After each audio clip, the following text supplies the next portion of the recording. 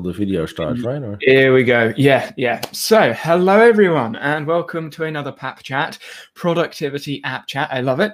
And here we talk about productivity tools, methodology, philosophy, and everything in between. And today we have Bas back on, Bas from Tools on Tech, the YouTube channel, where you were on, what was it, 3 weeks ago now, I think, talking about app security and privacy. Yeah, it was something like that. Like I didn't keep track exactly, but I know it was really interesting just talking about all the security issues that and the questions that people had.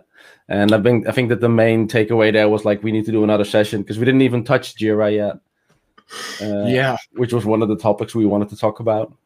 Yeah, exactly. And as for those of you that are familiar with the stream, we can talk for a couple of hours quite easily and suddenly go, oh, the time. And as you'll see down the bottom, if you want to ask any question at any point, you can put the emoji question mark in chat and then I won't lose it essentially. And I stream on Twitch every day during the week. So if you do have any questions or any conversations you want to be a part of, then I'm over there. So today, Jira, Trello, I've explored the Atlassian suite a little bit, and I'm familiar with the features of them. But Jira, from my understanding, is more of a code developer project management application alongside GitHub. Am I along the right lines there? Yeah, partially. It started mostly as like for software developers. That was their core business basically, and Jira is huge, as in both the application and the user base.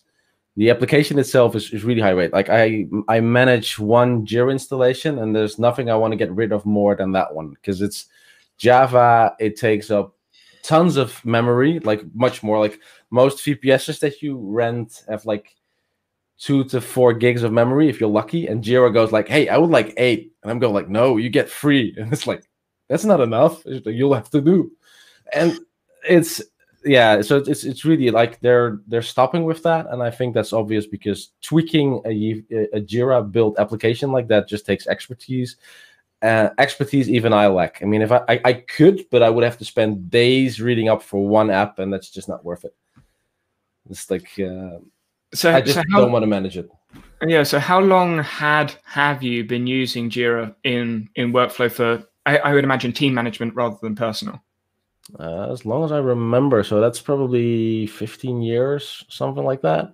Because Jira is old. It's like, and they came to the scene, and then of course, let's be frank, it did get better over time, but it was absolutely unusable when I got started with it, and it's one of the reasons it gets a lot of hate because a lot of people work with it in the beginning, and then were like, this is unusable, and then they became better, but it still became sluggish, and out of the box, it's just not as user-friendly. And they're really trying now. They're doing like the next-gen board. But the problem is a bit that you have like the power users, the people that are used to the classic gen board with all the features and stuff. You can make like complete flows and complex stuff in there that really tune your workflow. And then you get the next-gen, which is basically Trello Lite in a way. And they're really trying to add features, but it takes too long. So either I'm in a next-gen board, and I'm constantly going like, I wish I could do that, and I know I can do it, but then I have to be in the classic board. Or I'm in the classic board and go like, why do I have to set up 16 different forms just to add one field to my schedule? And I know which buttons to click, but it's still a pain. It's like all the other apps I know are much easier to just add a field to it. And definitely when you're using something like Notion on a daily basis, where just click plus and then type enter. Excellent, we have an extra field. The stark contrast there is painful. Yeah, and it's actually something that I've Paulie, good to see you, and Yusuf and Nerdy Notion here. It's something I've seen in my exploration of tools apps. A lot of the more recent applications make the adding on, the customization really seamless is a word I want to use, but some of them aren't necessarily seamless. It's more logical. Yeah. Tools. Oh, you've commented in chat. I was like, Tech, you're here. What's going on? But yeah, now it's seeing the newer apps, you start to think, okay, some of these older applications, are they just going to go just out of trend maybe? Because I feel applications fit in that fashion trend, that humor trend, the video trend. There's a trend with the apps. Notion is certainly at the top of that trend right now. Yeah, true. I think that like if you look at the old trend, it used to be that for applications like Jira, large companies, they would just hire a consultant. So some dude flew in, set up the system perfectly for that company. You pay them 20,000 euros or more, because it's that we're talking these kind of amounts. And then they just tweak it, and then they would come back every 3 months for another 5,000 just to tweak settings for people. And the world has changed. The world has grown to a point where people go like, but I can do this myself in all these other apps. Why do I have to pay for the Jira bit? I mean, if we're talking painful setups, then we'll talk SAP at some point, and nobody wants to do that. And that's something you notice with something like Jira. It's super powerful, and if you're trying to get like a certain workflow set up, where you need like customizability or flexibility in the plugin system in it, you can do nearly everything with it. But you need to know someone who can configure it for you, because figuring it out on your own, and if you compare that to other apps, it just takes too long. Unless you're doing this professionally day in, day out, like I did for a long while, it's just not worth the effort. Yeah. Yeah, and that's kind of why, so that's why I titled the stream Tech Savvy Toolkit, because I feel like some of these tools, you need to be tech savvy to even be able to use them, to actually use them to their full potential, potentially, like whatever you want to say. You need an understanding of how the tools work, the behind the scenes of some of the things, to even get the use out of them. Unlike simple things like Todoist, you can just go in and it's easy, sorted, done. Yeah. Other tools, you need an element of understanding of tech to actually use them. Yeah, this is true. Yusuf, I can't stream every minute of every day, so I'm going to stream. So for reference, I stream at the weekends on YouTube in the evenings, and then during the day I can actually do some other stuff rather than just streaming on Twitch the whole time. But yeah, Mr. Zin, you would have wanted Danny to stream, or as in, as he did stream. Okay, no, I didn't stream. I didn't stream earlier, Paulie. So we've gone through Jira a little bit. We've gone through Trello a little bit. Tech Savvy. We went through a lot of your apps that you used last time. Yeah. You mentioned before you wanted to talk about the Vim world and editors and that sort of stuff. Yeah, because like I watch your video and you're going like, I'm going to use Vim, and I'm like, welcome to the dark side. It's like, or the good side. Depends a bit on which side of the debate you are. I mean, you've probably heard about Emacs if you came into Vim's direction. And basically there's two camps. You get the Emacs camp and the Vim camp. And well, you know, both have their own share of fans, and I'm clearly on the Vim side. I like a lightweight editor that I can just expand on. And that's a rabbit hole you're going in there, because I'm 20 years in, and I'm looking at other people. I think last week I was looking, and I was like, wait a minute, you have all these numbers on the side that allows me to quickly select how many rows I need. Where do I find that? It's like 20 years in, and I didn't know that feature was in Vim. So it's ridiculous how deep that rabbit hole goes. And it's very hard to use Obsidian as well. I've got that in my Obsidian as well, so I can navigate around everywhere. Ah, nice. Yep. Yeah, it's a plugin. It's literally called like relative line number. So easy. And I was looking at the JavaScript for it, and it's really simple as well. And so Vim for me is an extension onto an app. And like I mentioned in the video, the I Left Notion video, it was towards the end, so I'm not sure whether everyone saw the bit. But I said the best app is the one you build for yourself. But no one's really going to do that. No one's got the time, the effort, the energy, the skill to do that. So it's finding an application that gives you the baseline, but gives you the option to add a plugin, to add something there, or manipulate it in some way. I feel like some of the tools that we have now, Notion being one of them, is a great tool, but I think does too much for some people and not enough for others. Would you agree? Yeah, that's like often the case, like building up things and trying to figure it out, but very often like things that just are limited for people. Like there's always the balance. I mean, you have like a target audience. Like if you look at something like Notion, the target audience is broad because it stays simple, so you can easily get into it. And then if you look in something like Vim, which is a very technical audience, it's hard to get into. There's actually a video game just to learn Vim. It's and there's a few things that you have to wrap your head around, but then of course that the sky's the limit. And I think that in most applications, plugins or extensions are usually what allow both parties to enter. Like, start with a basic app and then add the extension so you can customize it to your need without bulking up the core functionality of it. So have you built many plugins for applications to change them at all? Not that many. As a Linux user, though, I've done a lot of shell scripting. So on Linux, you can like send text towards a script, and then they can do something with it, and then return something. And with Vim, for example, I can select a bunch of text and then just send it through something, like send it through a sort if I want to sort it, or something which actually takes data out of it. I think I did things like scan for Jira ticket numbers and then turn them into a URL, for example, so that I don't have to constantly copy and paste it. I could just type the short ticket name and then know that like I run a script and it fixes it. So those are most of my things. Any day-to-day administration tasks that I script. Extending software, I'm not a developer that much. I did extend WordPress a couple of things. So I did some PHP and some Perl back in the day. But extensions are usually, I just lose interest halfway. I'm like going like, nah, I'll just work another way around it to automate it. Yeah, and I feel like a lot of us do that. Hello, Kevin. Good to see you. I feel like a lot of us do that with, I mean, I know we all do it in Notion. Like, I can't be bothered to do this or to do that, so I'm just going to find a workaround. It might be clunky, but it works. Yeah. Recurrent tasks being one of those things. Instead of using Notion, we use a list of opportunities out there or something inside of Notion that's a bit of a hacky workaround. Like, there's so many different things you can do. And I think that's where the tech savviness, whether that's a word, I don't know whether it is now. Tech savviness is now a word. But the ability to work things around is, I think, is a skill moving forwards. We're going to have to use, irrespective of what app, tool, thing we use. I mean, even if it's email, how do you use filters? Do you use filters in your email? Do you even have filters or tags? Like, I think mine is a mile-long filters on Gmail and stuff. It's ridiculous what I do. I've got automatic filters, for example, if I get a PDF from an invoice, because I have a company, that auto-forwards it to factuursturen.nl, which is my accounting software in the Netherlands.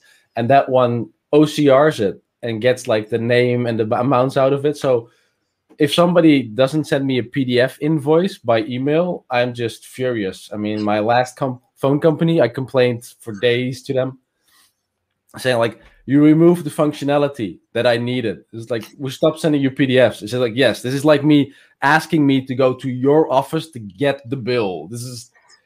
I went from 0 effort to 5 minutes of effort. And to you, that doesn't sound like much. But to someone who does automation, that's a whole lot. And I've installed Vim just so instead of going on my keyboard, instead of moving my hand to the arrow key to go up, I push J. Yeah. So 5 minutes is a lot. Oh man, you're really fanatic. Like the HTKI, I tried getting used to that, but I'm just still an arrow guy. Even though I know that they're there and I know how to use them, because I use them in other apps all the time. But I like Vim. I came too late to the party basically, so my brain has already been wired so much that I'd have to spend a lot of effort to unlearn. And a friend of mine actually disabled his arrow keys to force him to move his hand towards the HTKL setup. See, it's funny because I thought I was going to struggle with Vim, like really struggle, because using JKL and all the stuff and having to go backwards and forwards between command mode and, was it index mode? Whatever it's called, the typing mode. Like going back, I thought, oh my God, this is going to take so long. It took me 2 days. 2 days, like on stream, just fiddling. To be fair, so I said this with Yvonne, I think it was last week's stream. I'm using Vim in Obsidian, and I've mapped my escape key to control space, so I don't have to put my left finger like all the way to the top of the keyboard to hit the escape. So it's like control space to go in and out of things. Yeah, that's a smart move, yeah. Because I know that they removed the escape key from the Mac at some point. It became one of those soft buttons, and when they did that, a friend of mine is an avid Mac user, and I looked at it and go like, you live in Vim. How are you going to deal with this? Because it's like the key is not there, and it's not a big problem because they can make like a soft key so you can still press something. But one, this is a key that I don't think about. It's like one of those like ingrained movements, so you don't want to think about it. And two, if Mac for some reason decides that they want to show you something else, like the media player or something, he can't exit Vim because he can't get back to the command mode, which is hilarious the first time that happened. I mean, they just started laughing for 5 minutes at him. It's like, that's what you get that 4,000 euro laptop for, definitely. So you can't access Vim anymore, which was fun. It's so true. And the thing is, right, the thing that makes it funny is there are so many people with the same issue. And the companies just don't do it. It's like anytime Apple changes something, you see the Marcus B or MKHB, like you see a channel and they've removed this or changed that or they've done this, uproar. Uproar. Yeah. But yeah, Yusuf asked a question a few minutes ago. Yeah. Directly to you, Vimium. Yeah, I've used Vimium for a while. You would love it, Danny, I'm sure. Because it's an extension for the browser, and that makes everything in your browser run on keyboard commands with Vim. Oh. Yeah, as said. Ooh. And I did try it for a long while to get used to it, but I'm so used to my Chrome shortcuts already, and I can almost do like 90% of the things, that at some point it was just like, yeah, this is more effort than it's worth. And every time my girlfriend wanted to use my Chrome browser, it's like, how does this work? And then I have to start like a new profile thing on it. So for the browser, I don't use it, but I do recommend it because it's a wonderful extension.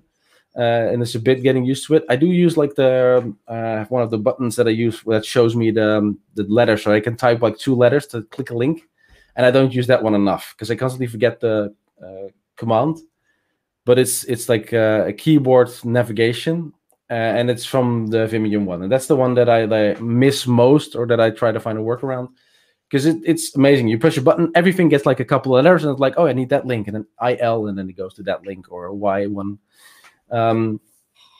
But becomes less and less needed. And for Todoist has like an extension specifically to add keyboard commands to everything, which I still think is ridiculous. I mean, I think I already told the help desk of Todoist twice, like hire the guy, import this, because this is what you need. Like, I can't use Todoist without this. Why is this not standard? Because everything keyboard. Yeah, and that's actually funny that you mentioned that. The amount of times, I mean, when I look at most people's Obsidian space or Roam space or insert application space, there's a plugin that someone's got from a community somewhere. You're like, just like adopt it. Just take the plugin and make it natural. Yeah. And that's the thing. I think most people in the community that can do some sort of Kodi developer plugin extension, whatever called, they solve the issues that the users want because they're like right in the nitty gritty of the community. Yeah. And you're like, app, just grab it. Like the Notion enhancer, weekly view still isn't a thing native in Notion. Why? just yes. Why? Recurring tasks is another one. Like there's things that people have solved, but the main app haven't adopted it. I imagine it's something to do with the developers or the team behind it. I don't know. Really don't know. Well, you know, a weekly view shouldn't be that hard because usually the data is hard. And then creating a view on it is possible because you're ready for like a month view and you can make a week view. Of course, the problem with a large company like Notion, or at least a large user base, is that stuff will break, and they will break spectacularly. So what they would need in that case is like a good a beta setup to just test it over a large set of people and say like, hey, this will probably break a couple of times, where we're trying to find all the edge cases. And they're probably too busy with getting the speed up. Maybe. Or just making it like slower because they're doing API and offline work stuff instead. Yeah. But what you brought up there was a really good point. You brought up beta testers. Now, can we tell everyone what has happened to you recently? I've just become a Notion ambassador, so I can do some of the beta testing now. Yeah, you are now a guinea pig. You are now a guinea pig. I believe a nerdy Notioneer who's also in chat is a Notion ambassador as well. So we've got a fair few. But yeah, so we'll be doing the beta testing and doing the guinea pig in. So when Notion suddenly crashes, we know about it. Yeah, like I think I mentioned at some point, it's like that we failed there because there were suddenly a lot of records entered, and I'm like, was that Danny? It's like, Because you were definitely messing with the front end bit. Mm-hmm. Yes. The thing is though, I think it's just coincidence because it can't. Yeah, it is. It can't be me. Even though As a single person, you shouldn't be able to manage that, because Amazon scales up to the rockets, and even if it happens, then at most the instance that you're working on crashes, and then there's still a 6,000 instances running next to that, so that would only affect a small set of people. Like that ambassador club. Not that I actually look at the Slack. Don't tell Notion. I think I've been in the Slack. I think I went in the Slack because an Nerdy Notioneer mentioned in a Twitch stream that you were an ambassador, and I hadn't said anything, and it's because I just hadn't been in the Slack, and I was like, I'll go in the Slack and see who's there. But there are so many people in there now, from all over the world. Amazing community. It is that's some really nice work there. I've been to communities where you come in and it's like, okay, great, welcome, good luck figuring it out, and you get into this Notion program, and there's immediately like sessions and chats and people that you get to meet, and they have like the donut set up so that you can meet other people. So they're really making sure that you know people, and that's amazing, because I've been in a lot of communities, and that's some effort there. So they're definitely taking that part serious, which I think is awesome. Yeah, and that's I think when it comes to like Notion in specific, their community is just like second to none. You can't really beat it. Having said that, though, Notion's transparency to the rest of the world with what's going on, that could be a little bit better. Yeah, that definitely could be a bit better, but that's also really hard, right? Because like when you talk to a small group of people, then that talk to each other as well. If something isn't clear, like they say something which is too technical, when people ask questions, and I happen to be in Slack, then I'll just help out there. But once you need to go like for over the whole spectrum, I would like all the technical nitty-gritty details. I just know I won't get it from the usual stream, because 99% of the people wouldn't understand anything of that bit of code and go like, but why slow? You know, that's basically what you get back then.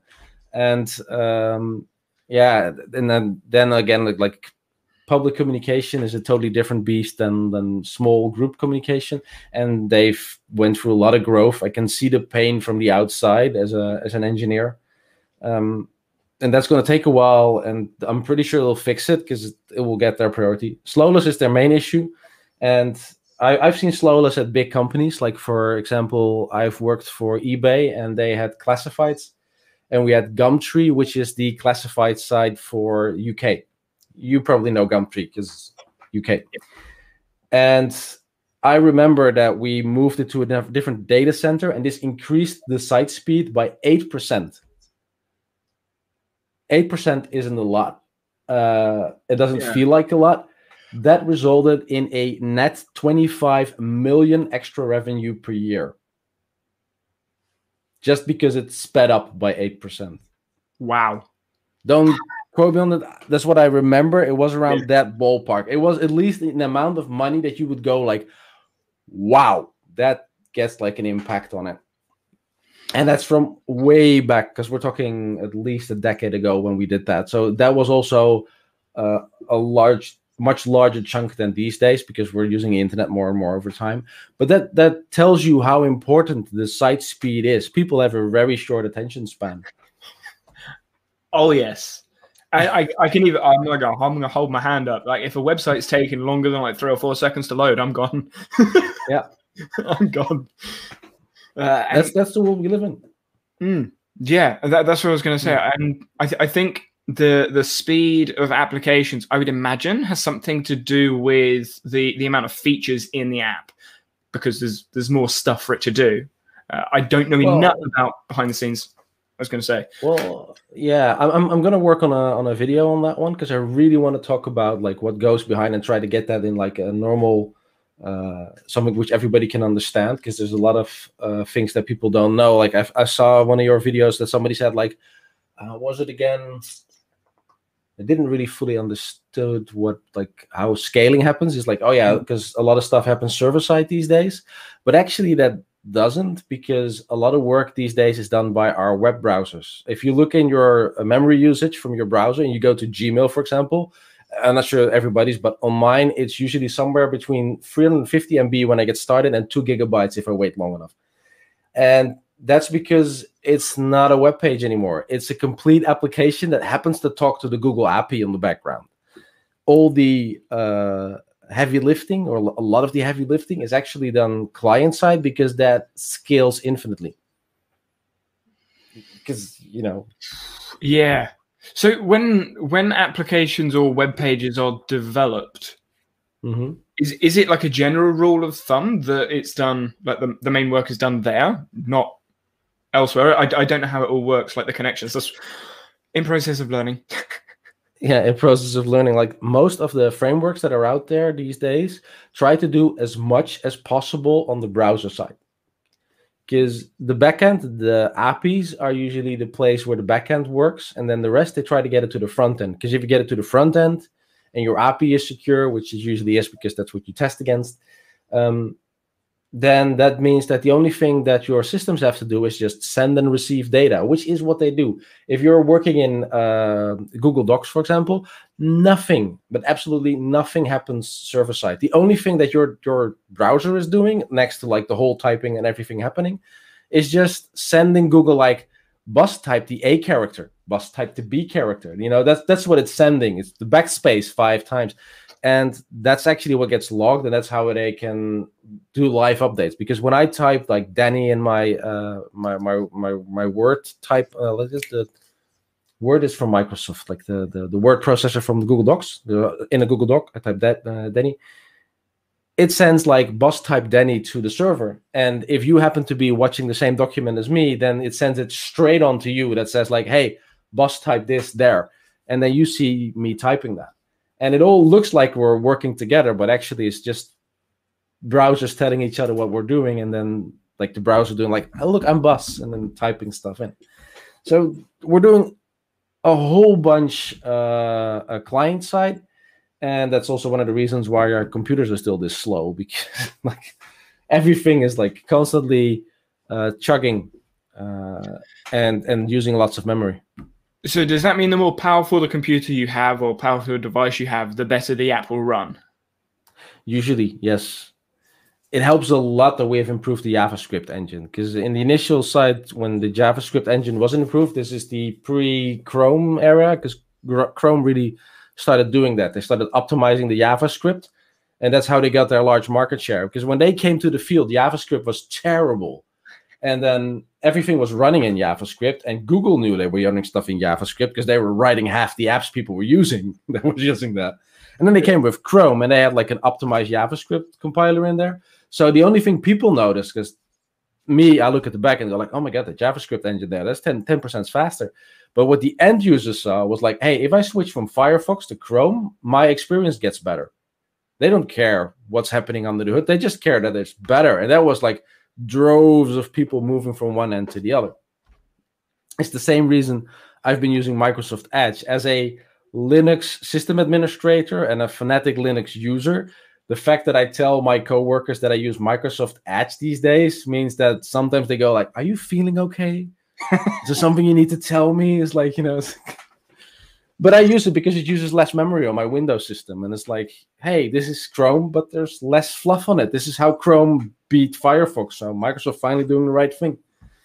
And that is something I've actually heard. And competing browsers is always interesting. There's always competition in tech between like small things, big things. Edge, Chrome, Firefox, and there's loads of other browsers out there. I think everyone goes to Chrome because it's just like the default. I feel like a lot of apps that there are sort of like default apps that you think of, even in this space now. When you think of a task manager, like Todoist and TickTick, and Things 3 are probably like the three that jump to mind. Doesn't necessarily mean they're the best, even though they are all pretty damn good. But they're the ones that jump to mind. And I think like Chrome is the same sort of thing. Like it just jumps to mind. Yep.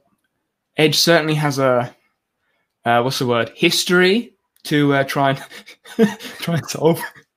Yeah, but you see that they've hit the right nerve, right? Because if you see people raging against Edge these days, then they immediately get corrected by other people. It's like, you haven't tried the recent Edge yet, clearly. Because it used to be that Edge was just like, it's actually Internet Explorer, but it just fakes that it's Edge. And now they've actually just said it's just Chrome, but it fakes that it's Edge, and that's a good difference there, right? Internet Explorer was horrendous. I mean, they had their place because they moved the internet as a thing forward. There's a lot of things that Microsoft introduced that we like, the whole bit where your browser talks to a server and then things change. That came in Internet Explorer first. That was something that they invented, and that got them a lot of market share, and everybody adopted that. But that's way back. And then the problem Internet Explorer, of course, had is that they were constantly changing. I mean, I did some web development, and I can tell you anything before Internet Explorer 8 was an absolute nightmare.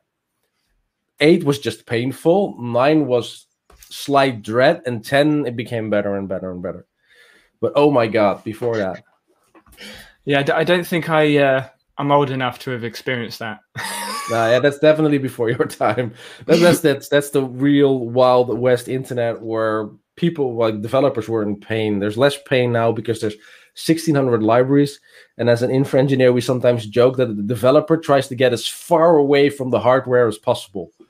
Because it's like the hardware gets in there, then the OS gets there, then they get their the web server gets in there, then you get the engine side in there, then there's a framework, then there's another framework on top of that, then there's JavaScript. They basically try to get as far away from whatever it feels like hardware as possible, and then they write their code in there. But that also means that all those extra layers add bulk, and that's why we have these really huge JavaScript programs these days. Because I know that Gmail, I picked Gmail as an example very much because Gmail is one of those things, Google can get rid of it. I know that if Google would have the chance, they would dump Gmail in a heartbeat. They tried with Inbox because it's one of those things that's been growing and growing. You can't clean it up. Can you imagine like when your hard drive gets filled with junk at some point and you have to like clean it up? Yeah, and you look at it and go like, clean installs quicker. It's that, and then at a corporate level where you have to invest like a couple of millions to get it fixed. It's like... But, you know, everybody's used to Gmail. So then Google stuck with that's their Windows 95 problem. Yeah. Yes, definitely. There's so many things there. What another notion you mentioned in chat. She agrees. I was thinking of moving away from, I assume that's Firefox, abbreviation for Firefox. Because it's a memory hog. I mean, I still use Chrome. I'm using Chrome like right now. How many windows have I got? I've only got 2 open. Yeah, I've only got 2. Normally when I'm streaming, I've got more. And whenever I go into my task manager, it's like Chrome is using all of this. And then there are some other apps down here doing some stuff. Yeah, that sounds like mine as well. And it's when using Notion or applications that are typically browser based, are they still using Chrome or whatever your main browser is, or is it using the app? Because it comes up in Task Manager as the app. Is it contributing? Yeah. Is it being contributed by? I'm wondering, like was it Electron or Electron, or it's one of those names that you see pop up very often. And what it basically is like a browser in a box. So the application runs, but it's actually the browser application, and that's of course from an engineering standpoint the easiest way. You just write one application and you either deploy it to a website or you deploy it inside an Electron box, which just wraps around it. This is also one of the reasons why I really like using the install as app or quick shortcut function of Chrome/Edge, because I'm basically doing the same thing. I'm just getting like a window with the application name on it, and I don't see any fluff, and I can click on the taskbar to jump to it. And I know, like underwater, there's not much difference. The only difference is that windowed version runs all my extensions, which the app does not. So it's like one of those things where I'm going. Very rarely does the app these days really bring something extra to the table. I mean, Toggle does it a bit with their layout, but then I look at Toggle. I mean, I don't know if you use Toggle as a time tracking app, but their site isn't dynamic. So one of the things that I really like about most web apps is that if I make them small enough, you get like the mobile interface. And for me, what I do when I multitask, for example, I have a work layout, and Todoist becomes like this small sidebar, and that means that it just goes to the mobile app and I just see my tasks top to bottom. And I would love for Toggle to do that, but it doesn't. Like if I make it small, I just can't click any buttons anymore because it doesn't dynamically go to like a mobile site. And I feel like, why not? You should be doing this. This is 2021. It's like everybody does it except you and YouTube Music. Yeah, I feel like it's kind of like it's one of those things where I would say like a baseline. There are baseline expectations for applications for whatever type of app, whatever type of website. There's baseline standards you would expect, and that's one of those things. Whenever I'm making things small, I'm like, why is that so? What that doesn't if the app doesn't have a mobile version, fair enough. Like Obsidian, when I make Obsidian small, it's it's literally just a really small version of Obsidian, and it's all clunky. Like, oh, that's the sidebar in the middle of my screen because the middle of my screen is now hidden behind the other sidebar that's behind the side. So I'm like, get rid of that one, get rid of that one. Now I can see what I'm writing. It's great.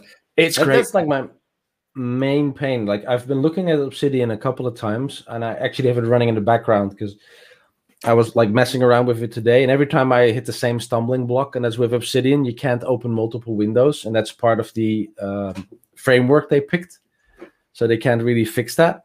And oh my god, that's like, I get that they just want to split the screen, and if I would be like a code developer, like I know Visual Studio Code has the same issue.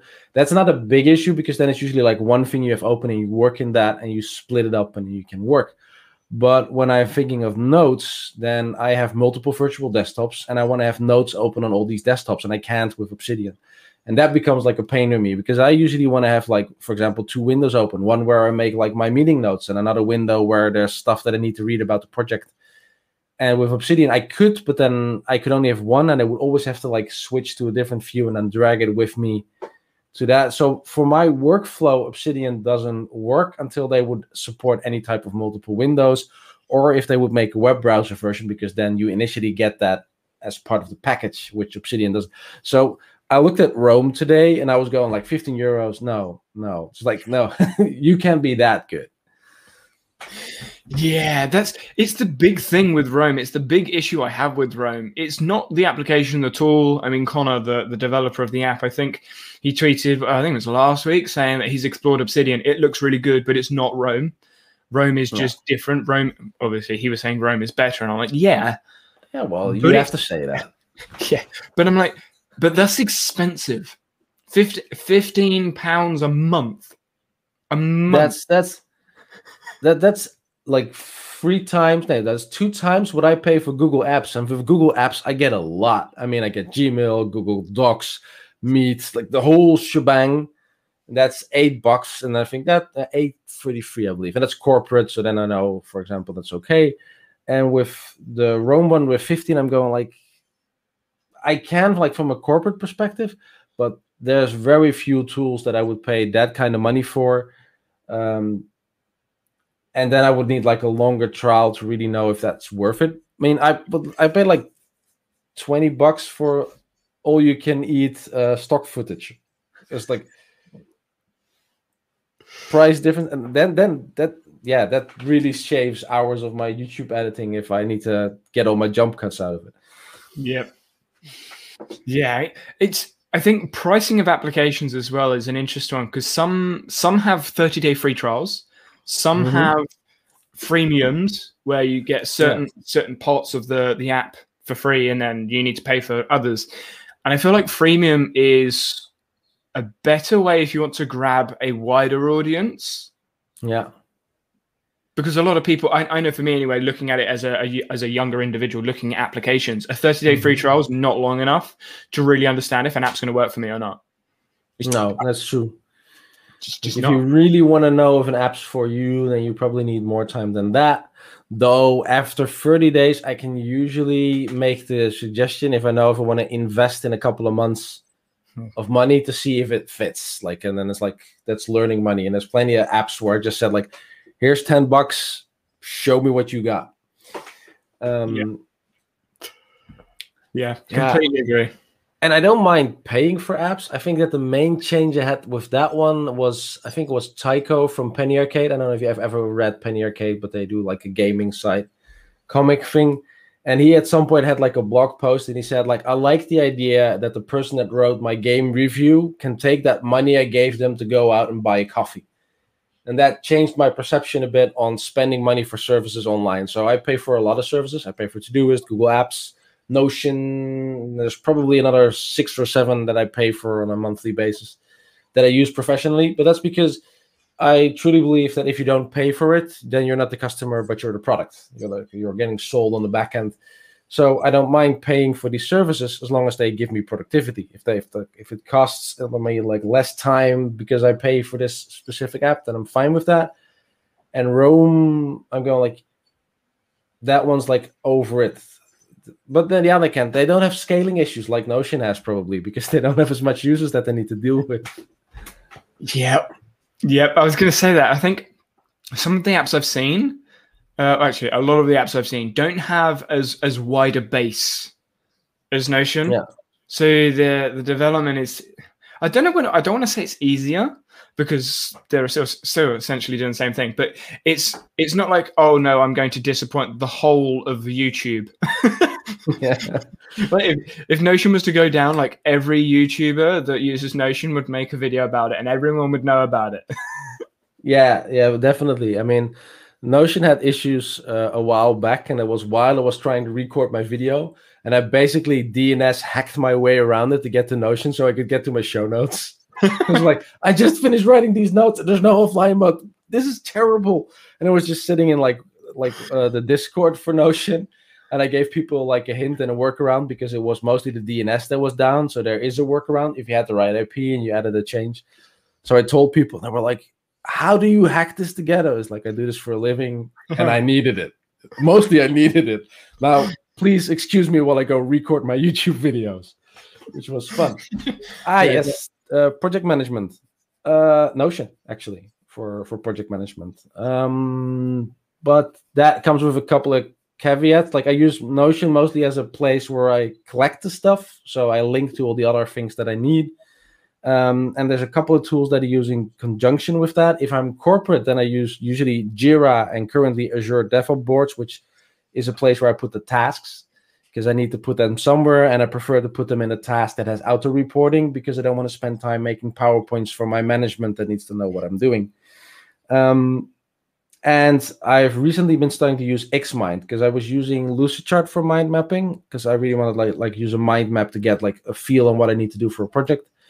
And Lucidchart was not keyboard enough driven. This is something that comes back every time. There's like, I had to touch my mouse too often, and it wasn't quick enough.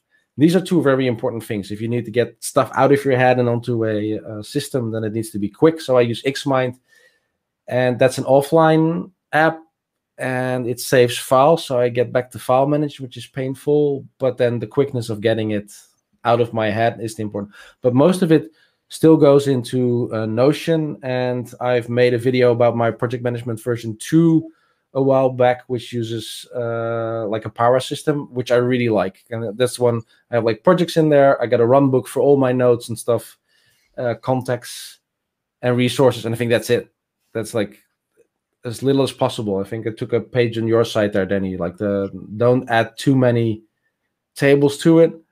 That one just goes down to like the core three are resources, logbook, and the projects, and then everything else around it in that system is a bit fluff. I had the area of responsibility, which I talk about, which I mostly did because I got management into my constantly adding stuff to the pile. And at some point I started adding a system on top of that, saying like, okay, this project goes in this area, this project goes in that area. And then at some point I just turn around and go like, oh, you want me to spend 4 hours on that? Well, which area will I not spend those 4 hours in? I hate to sound very BuzzFeed, but this one weird trick, managers hate it. It's like, I've had many angry managers after that, but they also can't say no, because they just say like, got 40 hours in the week. Where you want me to spend them? Actually, I got 32 because the other 8 are dedicated YouTube. That's nice. Yeah, at least I have some time. At least I try to get the 8 hours to YouTube, but it doesn't always work out, because today I had to fix my bike because that one suddenly came up. Yeah, life always happens. Life happens. Yeah, especially over the last, I don't know, year or so. What is Xmind? Yeah, Xmind. Do you want to? I'll just type it in the chat. Yeah, and then if you look on that one, I'm sure you'll find it top of Google.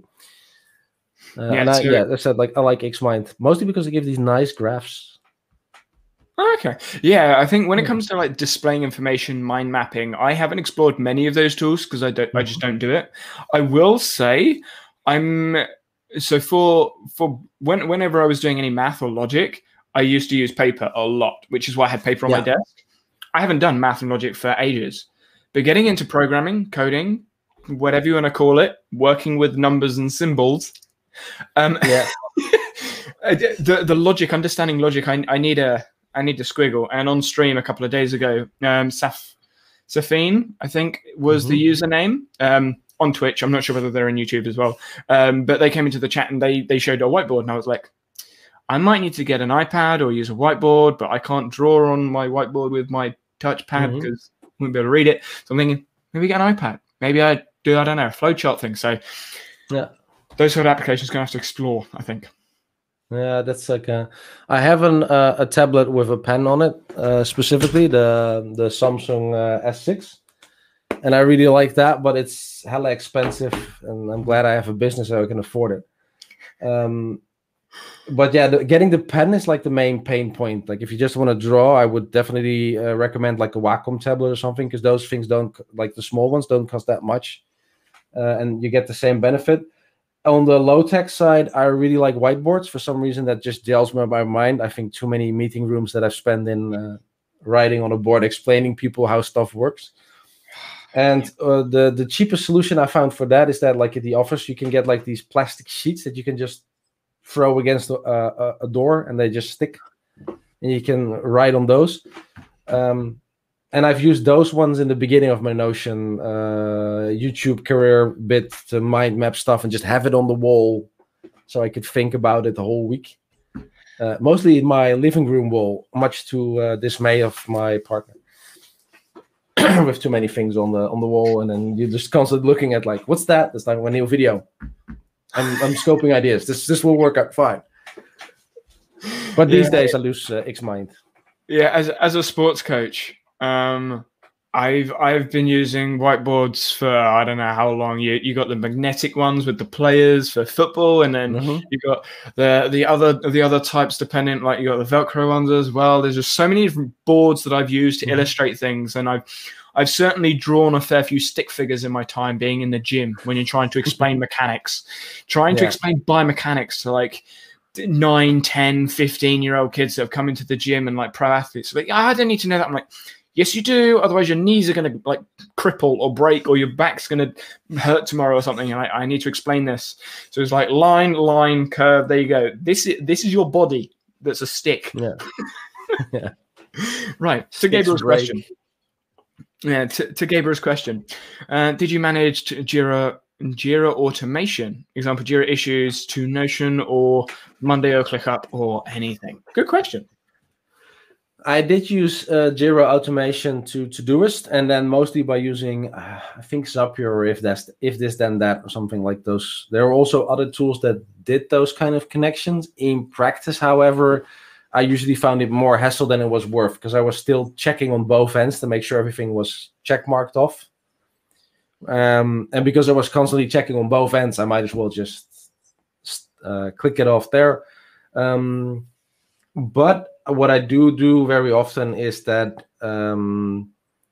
I just manually keep track of it. So if I'm going to Jira, I select the text, right-click on it in my browser and say add to Todoist, so that I just have to look in Todoist to know what I need to do. And then when I get to that task, I click on it and then I finish it off in Jira. That's how I keep those things in sync. And I think that's mostly because I, of course, like work in multiple systems for myself. Like I'm used to working in Todoist, but if I would work just for a company and I could get everything into their system, then I would try to do that. Except it doesn't work because if people have all these small tasks and I need to put them somewhere.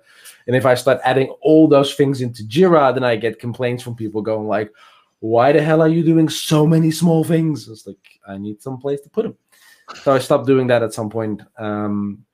And now I just have like small and big. So I tag them into Todoist. It's like, this is the small stuff and this is the Jira stuff.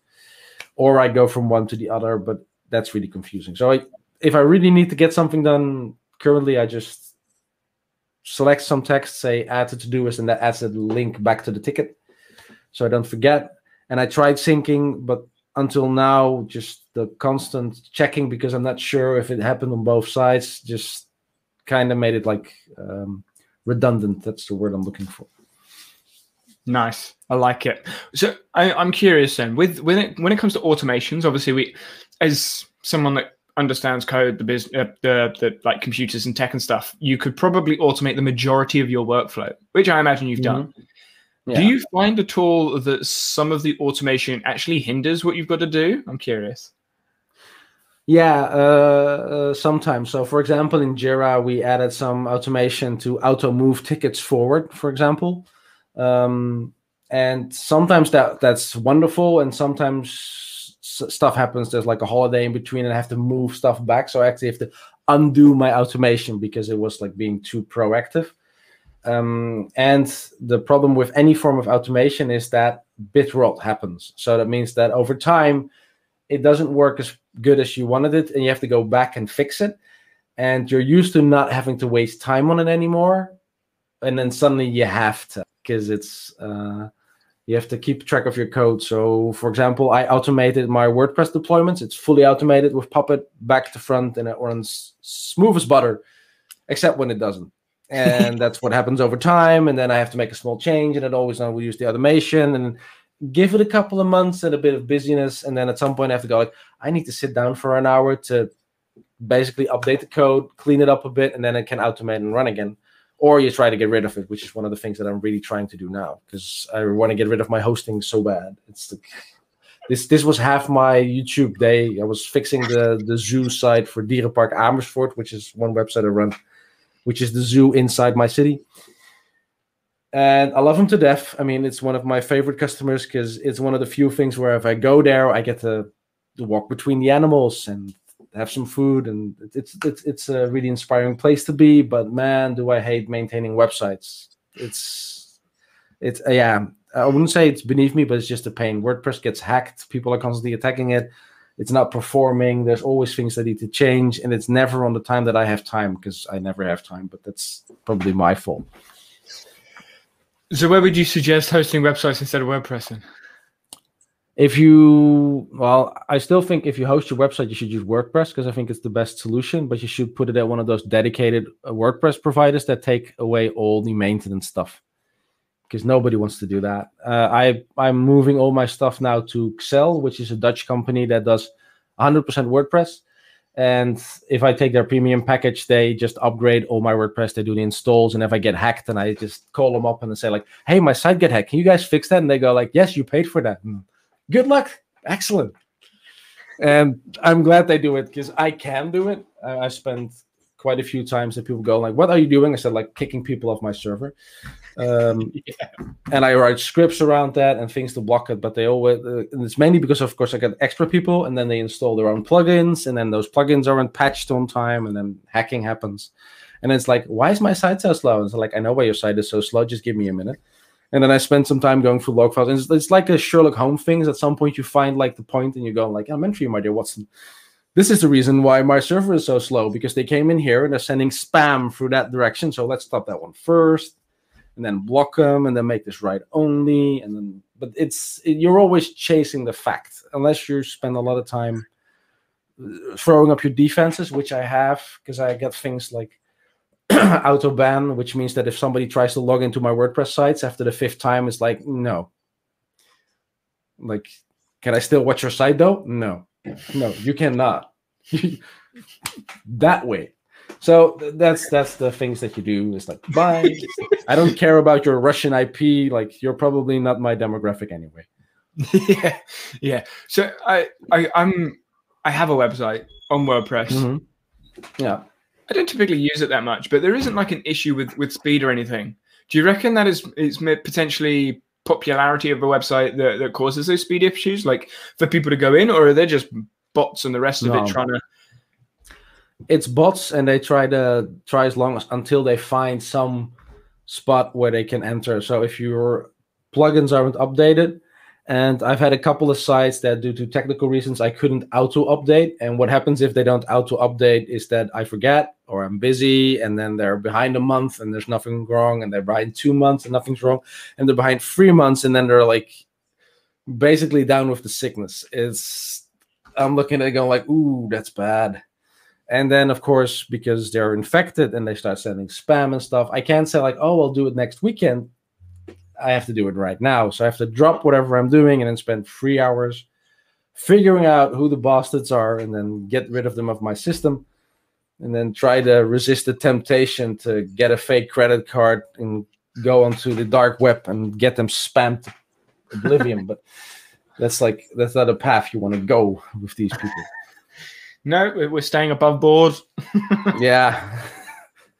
Staying above board and professional to an extent. Yeah, I did try a few times though. I don't blame you. I really don't blame you. Paulie has asked, what about your favorite tools for video editing? Yeah, well, my personal favorite tool is DaVinci Resolve, which I switched to at some point. I used Shotcut before that one, and I tried using Shotcut after I got used to DaVinci Resolve, and I went like, how the hell did I use this? Because it felt like using like a stone brick to edit your videos. And I love DaVinci Resolve to death, but I also think it's way too complicated for the average user. I think Filmora is a much more straightforward approach to video editing, where you can get a lot more done without having have this enormous learning curve. If you're a nerd like me and you really want like all the control, or you really, really like color correcting, then get DaVinci Resolve, because that color correcting, that fucking king, is amazing. But and if anything else, you're just looking for a nice video editing tool that can do everything, I would recommend Filmora, because I recommend that to friends and family as well, because I don't want to spend all day explaining them how DaVinci works. Yeah, I use Filmora. I think Filmora is probably it's still technically a paid application. You pay for it once and that's it. Like, you pay for it, done, sorted. And there is a pro version that does a lot of the stuff, like Filmora Pro does a lot of the things Adobe does. But it's just funny when I'm looking at Twitter, it's like, Premiere crashed again, and it crashed again, and I've lost this, and I forgot to save that. And you're like, I've never experienced any of those issues with Filmora. And Filmora is like so much less. I don't know exactly what the price is, but it's so much less, but especially as it's a one-up time fee as well. What I will say though, with video editing, as just a thing in general, for me personally, I enjoy the video editing process to some extent. If I was to have to video edit every single video, like to the nth degree, nah, I get bored, I get frustrated, nah. Which is why I try and make my video editing fun. So it's like quick, I'm shortcuts. I'm using shortcuts all the time. I'm like, arrow key over, Control B, cut that, okay, hold Shift and get rid of that bit, and yeah, so I can live on my keyboard. Do you do the same? Yeah, like in large part, I actually have like a Shuttle Pro, which is one of those dial things, because I looked at the DaVinci ones and those were hella expensive. So I was looking for like a cheap solution for it, and let's see if I can, like, you see this one over here. It's like nice, and it basically fakes a few keyboard things, but it means that if I'm editing, I'm just holding one hand on there, and I just use the jog dial to go back and forth and cut. And I can do nearly everything with one hand if I want to. And I usually combine it with my mouse, because video editing is very often still a few mouse things. But 90% is just this one hand, so I can just go through the creative process. I like that. It was a good investment. It's not as good as the Shuttle one, and DaVinci made like this new small Shuttle one, which was super annoying, because I bought Studio version like I think 3 months before they released the Shuttle, and went like, hey, if you buy the Shuttle, which is just as expensive as the Studio version, you get Studio for free. And I'm like, really? 3 months? Oh, well. Else, of course, I would have gotten that bundle. But now, yeah, no, I'm happy with this. It works, and I already get too much gear anyway. I think that's the same as ever. I mean, you don't have to be a tech YouTuber to have loads of tech. Yeah, but I feel like if you're on tech, I mean, you're cool tools on tech. You like tools, you like tech, and you're a YouTuber that talks about tech, you're going to have tech. I have way too much tech. Like, I'm currently playing with this one, which I really love. Have you seen like the Insta360 cameras? Yeah. This is amazing stuff. It's so cool. Like it's visuals, ridiculously cool. The visuals you can get from it. Like Jevin Dovey, I think, is the person that springs to mind, where he's done a couple of videos on it. And I'm looking at like, that's so cool. But I wouldn't use it. Yeah, I have like a use case for it. Me, so like I really enjoy snowboarding. I'm looking forward to my next snowboard trip. Then it's absolutely amazing. As I said, I was fixing my bike today, and my biking friends, I do like all the video work during our bike trips. So there's plenty of use cases where I'm going to use this one. And this is amazing because like when I'm biking, I need to watch the road. I can't watch what I'm filming. And with this, I don't have to watch what I'm filming because it just films everything. And then later when I sit and I'm safe and I have like a steak, I can just open my phone and go like, that's the shot that I need. Take me to bit export.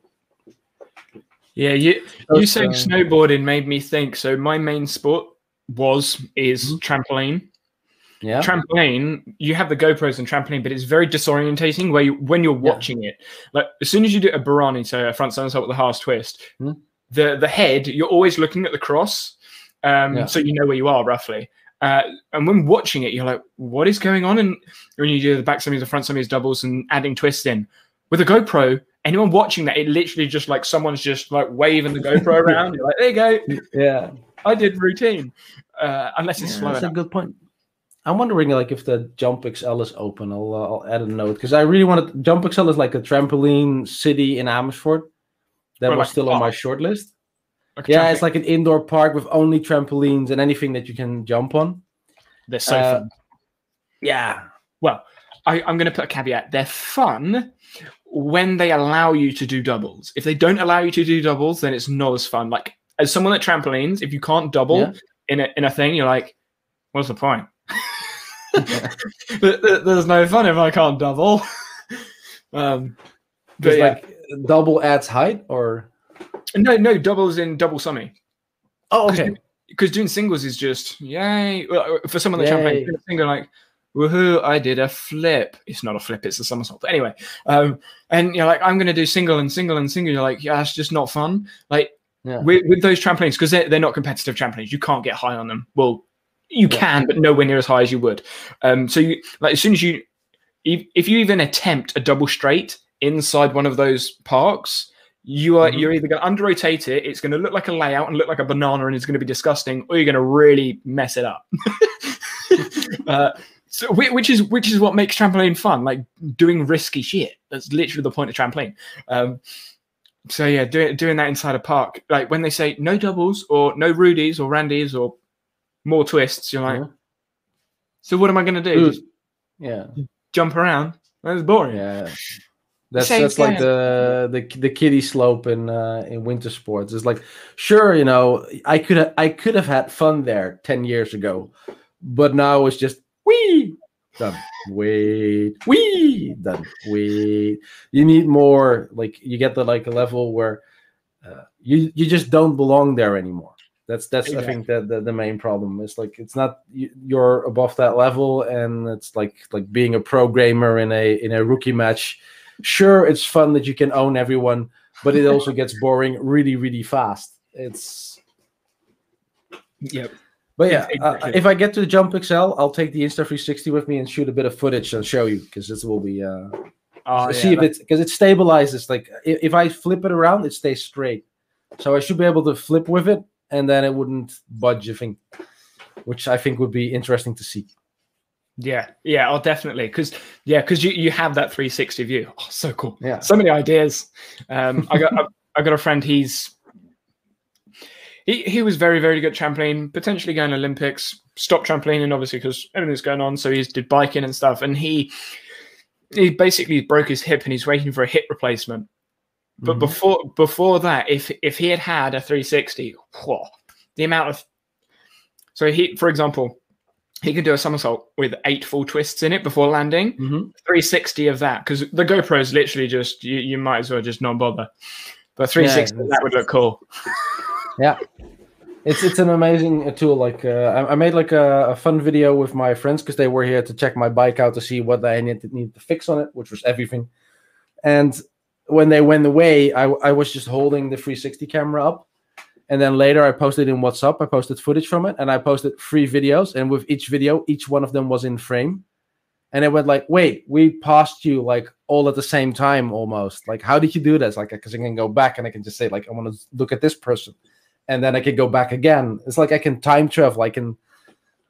it's ridiculous. And that's the point where they went like, oh yeah, this is going to be interesting in the next holiday, because I can just chuck this thing like in a corner, and everybody can go past, like landing on the floor, and then we just have the perfect shot every time. It's so good. It's going to be fun. I wish there were more people close to me that I know that would actually like be okay with being on camera. It's a skill I had to learn. Yeah, and I'm like, because everyone I know that is like, I say local, so within an hour of me, no one likes cameras. Like, they don't even like being on a phone call or a Zoom.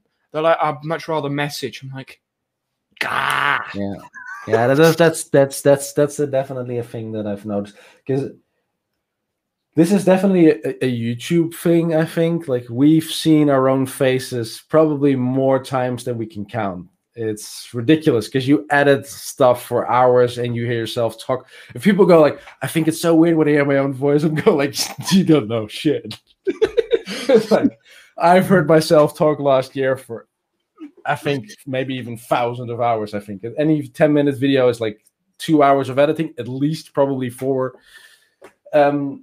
So yeah, I'm very used to seeing and hearing myself, and then other people, of course, they don't like it, and then, which I think is fair. And I also am very privacy minded, so I got like a vlog that I run, which I just play and fiddle around with, and I filmed my son, and then I asked my son if he actually wants to be on screen. Else I won't put it on YouTube, because I think privacy is important, and that becomes like a thing. So one of the things that you do have with one of these 360 cameras, everybody's on camera all the time. Which is hilarious, because people don't think you're filming them. Okay. Yeah. The first time I walked around with it and I looked back, and then people think you're not looking anymore because you're looking the other way and you're walking with that stick, but you can see because the thing goes 360, because you just seem like, what's that? It's ridiculously fun. But yeah, that's a problem. Yeah, you need people that enjoy hanging around on camera, so that get used to it. And I think, like, with photos, like, my ex-partner was a photographer, and she also noticed that people were like, I don't like being on photos. But that's because they always think they look bad on photos, but they didn't know that when you go to a photographer, you get like 10 photos from which you actually look good. And then they go like, this isn't half bad. I mean, we both look ridiculous once in a while when we're on camera, but we just cut that, nobody once sees that. Maybe all the time. And then at some point you stop caring. It's like, this is probably funny, so they'll just put it on there. And there's like a phase in between. I've seen the video. I love what you're doing, man. Like, you're just messing up and go like, yeah, I'll just keep that in. I'm looking at it. That's brilliant. But the thing is that actually, I'll answer this question first. Yusuf put a question in there because he used a question mark. I've had my mouse over it. Used the question mark. Yep. I'm thinking of switching to Manjaro from Ubuntu after 8 months. This is a you question because Linux. Definitely. Is there anything I should be worried about? Also, is the DE? I don't know. I'm very quickly reading up on Manjaro, because I think it's also Debian based, and then there's nothing to worry about. But it's been a while since I messed around with Manjaro. I see DE and I think like donut education. Like, I really do not know what it means. Because like Manjaro, I'm not sure what the basis of. Give me a few seconds. Oh, it's based on Arch. Oh my god. I mean, yeah, that's good. Yeah. So like, Manjaro is like, I think, a more user-friendly version of Arch. And there's definitely going to be changes, because in the Linux world, you have Red Hat-based systems, and you have Ubuntu, or like, now actually, oh my god, people are gonna, sorry, Debian-based system, which Ubuntu is a derivative of. And you have then Arch. I think Arch is like its own system. So those are 3 different distros, and they are definitely like the core of the system. So if you're switching from something like Ubuntu to Manjaro, keep in mind that things will change around. Now, as long as you keep your home directory, then most of your settings will be fine. One of the things that I usually do if I want to switch distros and I don't want to risk too much is when I install my computer, I set up different partitions for it. So I have like a 10 gig partition for my Ubuntu install. I got a 10 gig partition for when I want to switch to another distro, and I've got the rest for my home directory. And then I just mount that home directory on both partitions. That means that I can do a clean install of something like Manjaro, go there, have all my configurations and settings, try and see if it's my thing, and then if it's my thing, I stick with it, and then I wipe the Ubuntu, and then I do next install on that one. Or I can at any point in time go like, I need to get some work done, and just reboot back to my previous install. So that would be my recommendation. If you're trying something first, if you can and you have different partitions, awesome, use that. If it's beyond that point, which usually is once I get these questions, install VirtualBox, run Manjaro in there, mess around with it first, and then make the switch so that you know what you're getting into, because Manjaro is totally different. If somebody goes like, I'm going from Ubuntu to Mint, I don't care. That's basically the same thing, and there's just like a different skin on it, and that's fine. If you're going from Ubuntu to Arch, that's definitely a jump. If you're really brave and you're going from something like Ubuntu to Gentoo, where you have to compile nearly everything, which is amazing. You learn everything about how Linux actually works, and you also waste a lot of time. Less these days, because your computer is faster. When I installed Gentoo, I had the base install set up after an evening, and I was like, oh, this is fine. I just compiled Linux, and I just put all the packages on it. I'll just get my graphic interface going. So emerge KDE, I was using the K desktop environment. The whole week I came out of school, this is back when I was still in school because I still had time, and I came home and my computer was compiling. 3 days on, my computer was still compiling, and it ran fine once the weekend came, but that was like 3-4 days of compiling just to get everything set up. I'm never doing that again. That doesn't sound like a fun experience. It was a touchy learning moment. Like, luckily enough, this was in a phase that I had like a different system that I could mess around and tinker with. Because if we go back all the way back to when I was installing OS2 Warp with 50 floppy disks, for people that are younger here, a floppy disk is like a small rectangular disk, and it holds 1.5 megabytes. So basically one photo. That was the whole disk. You put operating system on that, you get 50 floppy disks, and if one fails, then, and this is your only computer, you have to run across the street to your friend and go like, hey, floppy disk 45 failed. Can you make another copy? My installation resolved around running across the street 5 or 6 times to get it running, which was good exercise for a nerd. It's like, yeah, true. I think there's. I mean, I'm certainly adopting at the moment the nerd. What's the word? The nerd physique, I guess. Because I mean, football. It's football. It's not soccer. It's just football. Is like the season is over, but we might be going back to training towards the end of the month. Yeah, I think I'm going to go for a run so I don't die in front of like everyone else. Like I used to be the fittest on the team. I'd like run backwards and forwards like the whole game, taking their throws from all the sides, corners, the rest of it. Everyone else just was like plodding around in the middle of the pitch. That'll be me. I'll be literally like, oh, no. They're like, are you gonna take that? No. Like, I'm staying in my half because I defend it. So I'm staying in my half. I'm not running forward. You strikers can deal with that rubbish. Yeah. Good luck over there. Exactly. Moving, Lord, I remember those days. That was the floppy disk. Yeah, definitely. I know of them, but yeah, I have one actually lying here. That's like with a floppy drive. That could probably go in a museum in a few years. It probably can already go to a museum. I remember when I was sitting at school, I was working on a computer that was really old, and if you wanted anything to do, you had to type like BASIC in it. And then I would type it like for an hour, and I would go like, look, it's doing something. And everybody goes like, why did you spend an hour, and why are you proud of this? But it's like, and after I was done with it, they took it away to a museum. That gave me a hint on how old the system was. It was amazing. There was really like, there was a computer from before my time, basically, and I had to yeah, you could make some typos, but not in a line up, which you couldn't change it anymore. You just had to type it in perfectly. Wow. That's why it took me an hour, because can you imagine the patience that I was having there? Like, I make 6 typos every 5 letters. It's like, yeah. Yeah, I mean, I even said in the video, like, if anyone has seen me on stream, which I think most people have, like, if you see me typing on stream, that red line, that red squiggly line is under like everything. And the amount of times I have made typos in code already, and I don't even code that much. It's like I've written 10 lines of code and I've got like 17 typos in them. Like, fuck, sorry. Yeah. Or I've missed a dot somewhere and I'm like, oh, you know what? I don't care. You become good in that at some point, because I had it with Puppet Code, and people like I've been doing Puppet Code a lot in my life. I mean, I actually have a book with my name in it somewhere here because I helped review the Puppet bit in it. And then people come to me and they go like, I've been messing with this for 2 hours, and I just look at it and go like, you miss a dot comma over there. I think that's the problem. Okay, they went away.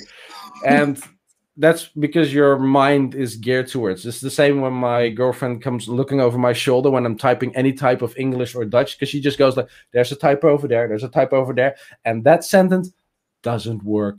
And I'm like, yes. And I'm so glad she does, because language isn't my thing, at least not spoken language. I was going to say spoken language. Coding language, that's a different question.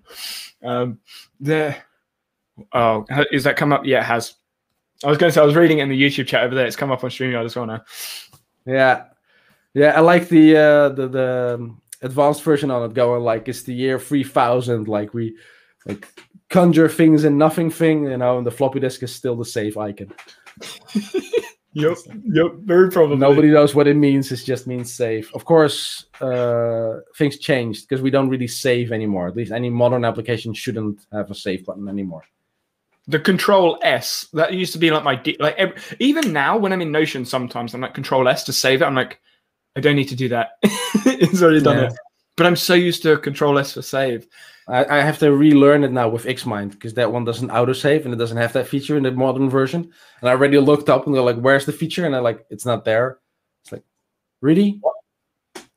Really? Like, what if I suddenly decide to reboot my computer and I forget to save? I expect this in Notepad, right? Not software I paid for. It's, yeah. Yeah, I mean, so it's something that's sort of come to mind when we're thinking about sort of like generations. If I'm talking to someone about, I don't know, being on the phone, or like someone's on the phone, I will do that. Yeah. And I've seen, like, I'm going to say younger generations, and I realize I'm not that old, but they do that instead. I'm like, what? Because that's how they hold phones. And he's not, and I'm like, what? Yeah. It's making me feel old, and I'm only 24. I love that, man. It's like this shows like the new generation needs different symbols because things change. I mean, I'm amazed they know what calling is at all. I mean, who calls? Well, even that. Like, my son just sends me voice messages on WhatsApp. Actually, that's not true. My son calls me. I sometimes call him. Like, there's only 2 people in this world that call me. Well, actually 3. One is my grandmother. My second one's my son for some reason, and the other ones are headhunters, and I ignore those. It's like, sales calls. Do you have time? No. Like, it's funny. Our landline. What's that? I'm sorry, Yusuf. The ones that you're still using Ctrl S, you're supposed to be a Vimmer. Get your double Z's in order.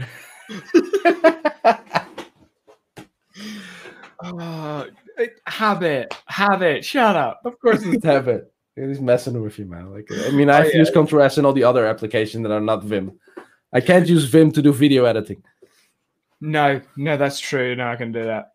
No, I'm fairly familiar with Yusuf. He's I'd probably say he's synonymous with my streams. Like, he has like 400 and something messages on Twitch in like a week.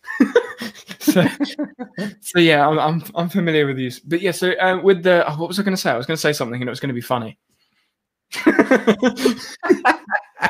Get it? Because you laugh. Yeah. It's funny. Yeah. That's one of those jokes that, like, old people. I'm going to say old people. my dad uses, like that jokes. Like I was going to say something funny, but I've forgotten it, and then you laugh because yeah. Anyway, timely drink while I try and remember what I was going to say. Yeah, I can't remember at all. What were we even talking about? This like last 20 minutes has just been a massive squirrel, like sideways squirrel. Actually, I thought your stream was known for that, which is what I like. Oh, nice. Slow claps there. Yep. Homesick Mac, I don't know whether you're watching on stream now, like in the background, or whether you're going to watch it on replay. But thank you very much for that. I've also got up my browser as well. So whenever I open up Google, I have that like behind the Google. So good. So good. But yeah, squirrels are one of the best things in life, right? It's when you talk about something and you just munder over, and then at some point it's like, where did we start over? I had a teacher that used to do that. I love that. Like when you're sitting in a classroom and you're talking, it just keeps going with the conversation, and you end up somewhere totally different. He goes like, "This was an educational moment." Because you just learned all these things that aren't in the school books, and you learned how to get there by conversation. It was a good teacher. And that's where I was kind of going, because we were talking about generational differences and things. When it comes to like the conversation aspect, I get humor is what I come in my mind. Like when I think of humor, I think of like Monty Python, Blackadder. Like, I mean, I'm from the UK, so they're like popular things. I don't know whether are you familiar with them?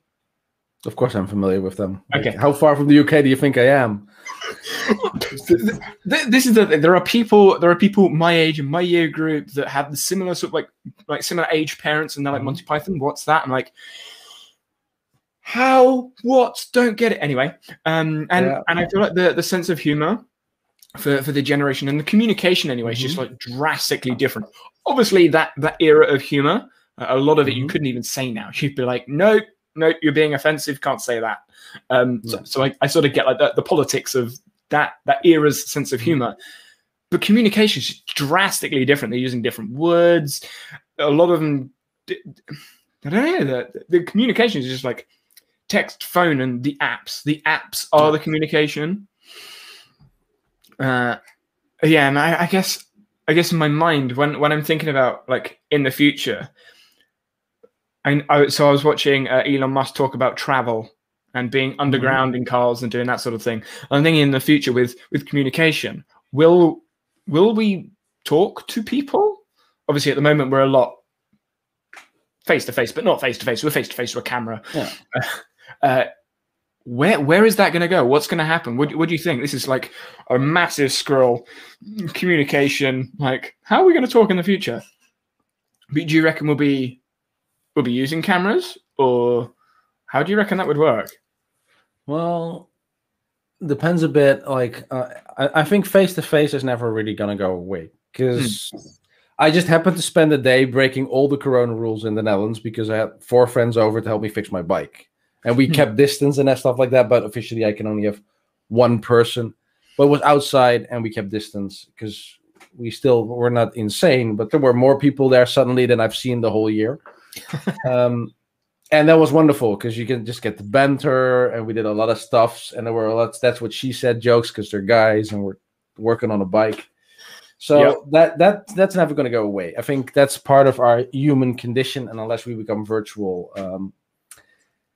and then there's 2 ways of communicating. I think that calls with video is something that's going to happen more now because people got used to them. They were totally weird beforehand, and now that's become one of our main ways of communication. And you see definitely some generation gaps between that. My mom nearly never would video call me. My brother, I speak on a nearly daily basis on Discord, mostly in Valheim as the video game because we're building stuff together. And then my other brother calls me on Duo all the time, which means that all my Google Home devices go off, and it's like, hey, nice of you to call. I'm doing laundry or something because I'm usually busy with something. And he goes like, am I disturbing you? It's like, no, I'm just day-to-day stuff. And that's definitely cool. And the other thing that I think is going to grow at some point, but it's not there yet, is going to be virtual reality conversations. Because it's amazing. I've been in virtual reality with friends a couple of times, And you don't need a lot to know which friend is who. Just the fact how their hands are moving, how their virtual face move, you don't see them. It still does a ton, and it definitely showed me how much body language plays a factor for us as human beings. Ridiculously much. Just hands and face. Once they start adding facial expressions to that, which they're already working on, which is of course a bit tricky because if you have like the VR goggles on, you can basically only scan this part. But that's going to come eventually. I mean, they can already do that on camera, so they just need to check the mouth and then get half of the expressions from there. And I think that's going to be a big thing for people that they can't travel physically to each other. But the stiffest competition is always going to be real life conversations, which for social things I mostly prefer. For meetings, however, no. I never want to have an in-person meeting ever again in my life if it's too soon. Yeah, I can understand that. I think the integration of tools, the home speakers, the words that I'm not going to say in case they turn on things, but those are I think they're becoming more of just a baseline of first world anyway, life and living. No. And it's something I think Gary Vee mentioned a couple of years ago, is that you need a branding that people can recognize and say. So when they are searching you through your A's and S's, your Alexas and Z series, you know, like they know what you're talking about. Yeah. So I'm searching for, I don't know, Tools on Tech or Danny or whatever. Yeah. Like they can reference that through voice recognition. I think that's going to be something moving forwards, probably earlier than we think as well. It's going tremendously well. Like I've had the first Google Home devices, and it's becoming way and way better over time, but it's still not there. I mean, sometimes it just doesn't get what I want. I just keep shouting that it needs to create a task, and then it says, these are your search results. And I'm going like, you did this fine yesterday. You did this fine the week before that. But when I actually need it, I'm like lying in bed. My phone's on the other side of the house. And I just want to add a reminder for the next morning. No way. And it just blares at volume 11 through my bedroom with everybody else there going like, when you need it, it's not working, which is the main reason why voice recognition is something that until it gets near perfect, it's hard to really see it taking off. And that's speaking from someone who lives with a chatbot expert in the house. Because my girlfriend does not only content management, but also chatbot, like conversation management. So knowing artificial intelligence, chatting with people, and then giving them the right answer. So on a virtual level, and the idea that my virtual assistant could talk like the most advanced AI robots, that would be amazing. That you can actually have like a conversation with that thing, where it goes like, these are your search results. You can say like, no, that's not what I meant. And they're like, oh, what did you mean? I said, I meant task. Oh, task, yes. And then does the same thing and would create a task. That kind of back and forth conversation flow that we have with humans when we don't understand each other, that's going to be a kicker when when you're talking to virtual beings. And the other thing, like distance is becoming relative. I think that's one of the weirdest things that we're changing in, is like, the previous generation, I don't talk to my dad that often, nor my mom, and it's not because they're far away, right? You can just grab your phone and you can call them. But when I look at my son, we're both gamers. We're both on Discord all the time. Even if he moves out of the house, I would probably still talk to him on a regular basis when a new game comes out that we both enjoy playing. And that's like a connection that the previous generation didn't have. Like the connection becomes closer. And I talked with my son because he moved to Amersfoort with me, and one of his friends is back in where I came from, and they still chat on Discord every day. And I'm going like, this is not a luxury that I had. Like when I moved away to another city, you just had to make new friends because you wouldn't see your old friends for weeks or months because you had to travel to each other, and you just can keep your friendship going even though you're separate. And that's the same for me, of course, because a lot of my friends, like we live in different places. Everybody moved to different spots in the Netherlands. One of my friends even moved to Germany. And a lot of those still hang out on the Discord channel all the time. So we're just shooting the breeze there, playing whatever game is currently the most fun game to play. And I'm really grateful for that. That even during the midst of a pandemic, I can just shoot the breeze and talk really stupid stuff on a regular basis with my friends, even though nobody can actually visit each other officially. Yeah, and I think that's partly the generations. I think that's partly down to the technology. I don't know whether we call it a revolution or whatever it happens to be. Just the technology going like this. Yeah, and it's not just crazy. Yeah, as soon as you hit like 2000, like essentially like my age group, so millennial, Gen Z. I think I'm like in the middle. I was born 96, so I'm like right at the end of millennial and right at the beginning of Gen Z, I think. Yeah. But those generations and like Gen X to an extent, like some people in Gen X, yourself is obviously included, are tech savvy enough to be with, like, to have that connection, to have that understanding of what's going on in the world, not necessarily everywhere, but they understand sort of what's going on. Like I did a talk on Friday, yesterday. Wow. Yeah. Been a long day. Been a long day.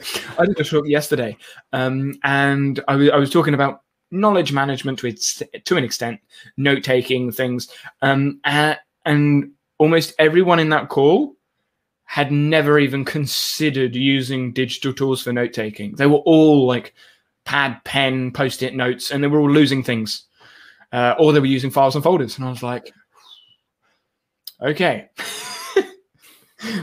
we got a lot to talk about.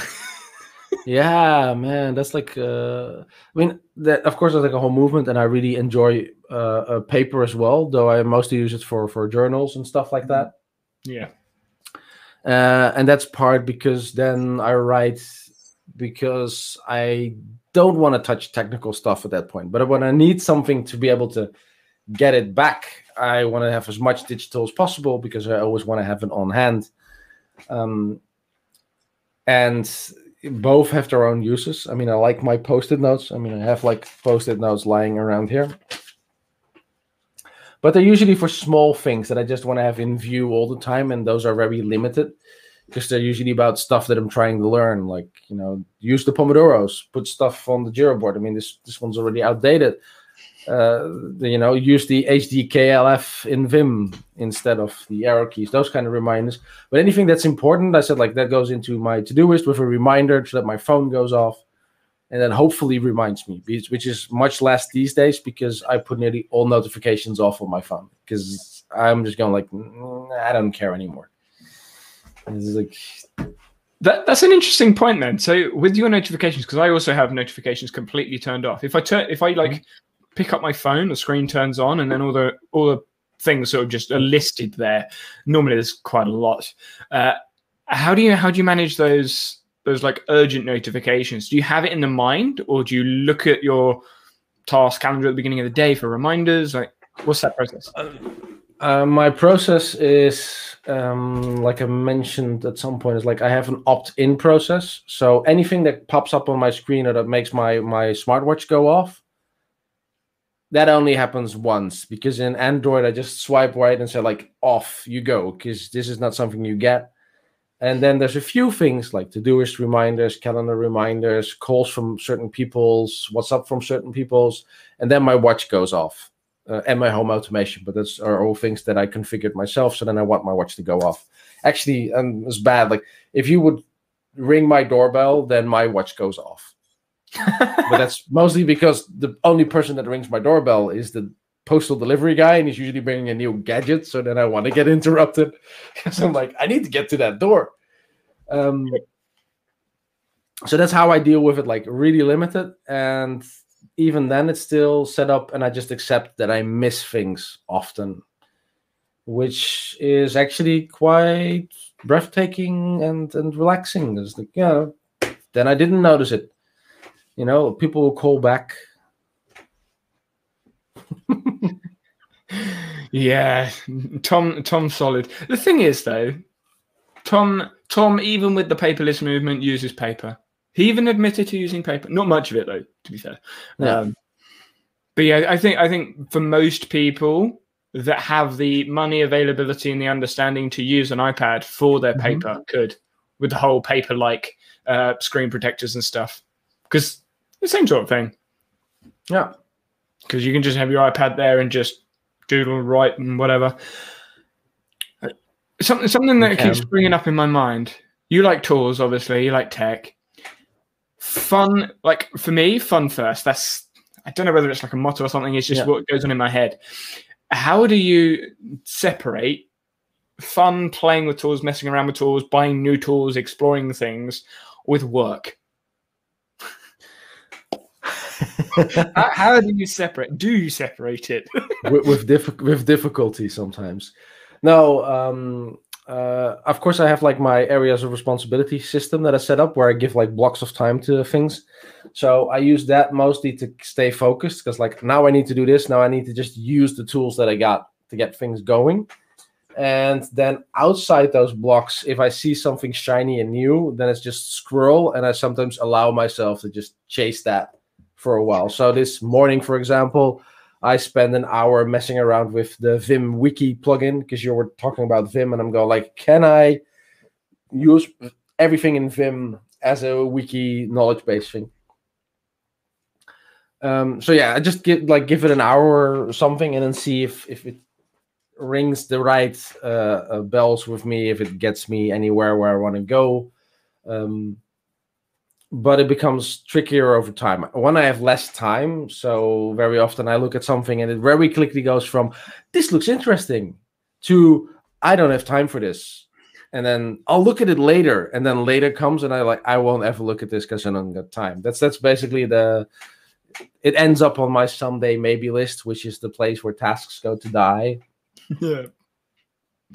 Which is unfortunate, because I would love to dig into all these tools, but at some point, I already have too many things on my plate, and then I lack the time to really dive into it. But if a tool is actually doing something interesting, it gets my attention anyway. Like Notion happened at some point, even in my busy life, I was going like, this clicks with how my brain clicks, and then everything just went there, and I went on a massive binge to get up to speed with the toolkit. Not many tools get that kind of treatment. But it really needs to match on a lot of levels to get that kind of treatment, and really needs to solve a problem I have. Making a better task list, for example, probably won't get my attention, even if you're 10 times better than Todoist, because I'm going like, I need to switch from one toolkit to another, and I need the time and invest in it, and this works for me now. So either I need to hit like a point where Todoist does something which really breaks for me. We talked about Notion being slow, for example. That's one point where it starts hitting me. And then at some point, if somebody would come with something which works like Notion and is quick, I'd be inclined to give it a bit more thought and time. But most tools, until now that I've found, lack some of the things that I really like about Notion. And of course, there's like this friction that happens over time. There's a lot of my life in Notion right now. Getting it out there is going to take effort. And is the new tool going to pay back that effort in time? Notion did in spades, though if it keeps getting slower like it's happening right now, I might lose some of that investment, but I'm sure they'll fix that at some point, because that's an engineering problem and not a, design problem. It's something that you can engineer your way out of, and I trust people to be to figure a way for that, or ask. So where do you find your tools, your apps? Is it Product Hunt? Is it channels like Francesco's where they're just exploring loads of tools, or everywhere? Yeah, partially like YouTube, when the productivity people that I follow at some point mention some kind of tool and go like, I've been messing around with this. And then I go into a rabbit hole, or I Google because I'm specifically having a trouble. Like Xmind I found because I was looking for mind map software, and I just looked at a couple of them.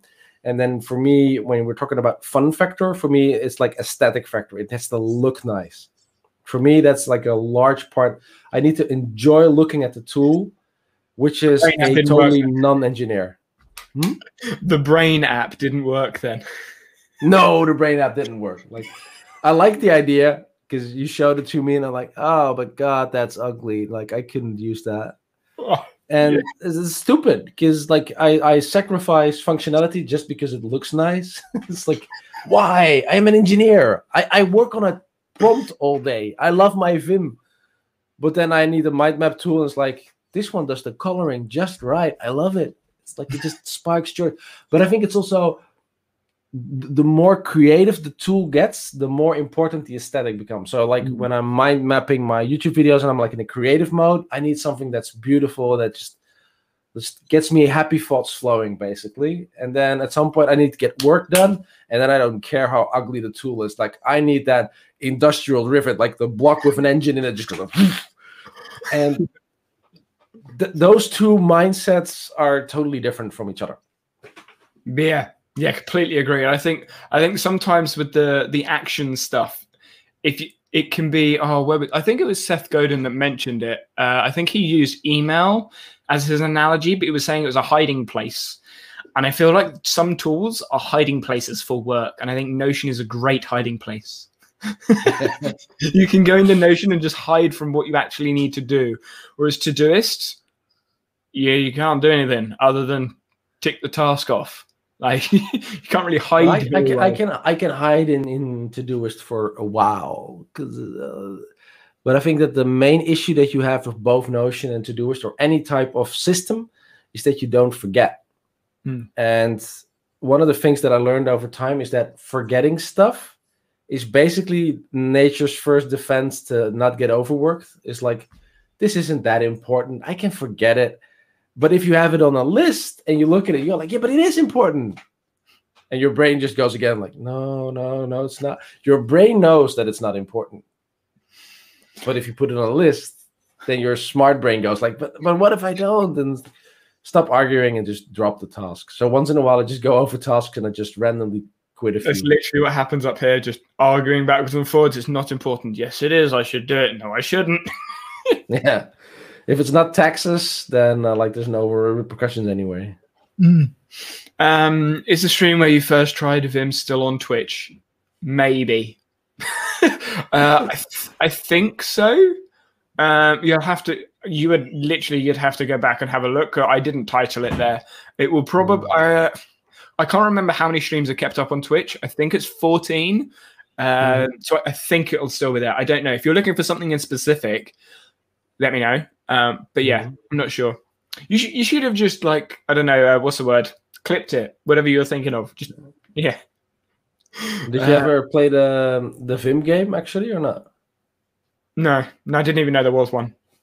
Oh, you should look that one up. This is excellent. Like if you already know Vim, you go through pretty quick. But they actually made like some kind of top-down adventure game in a browser where you just learn all the Vim commands.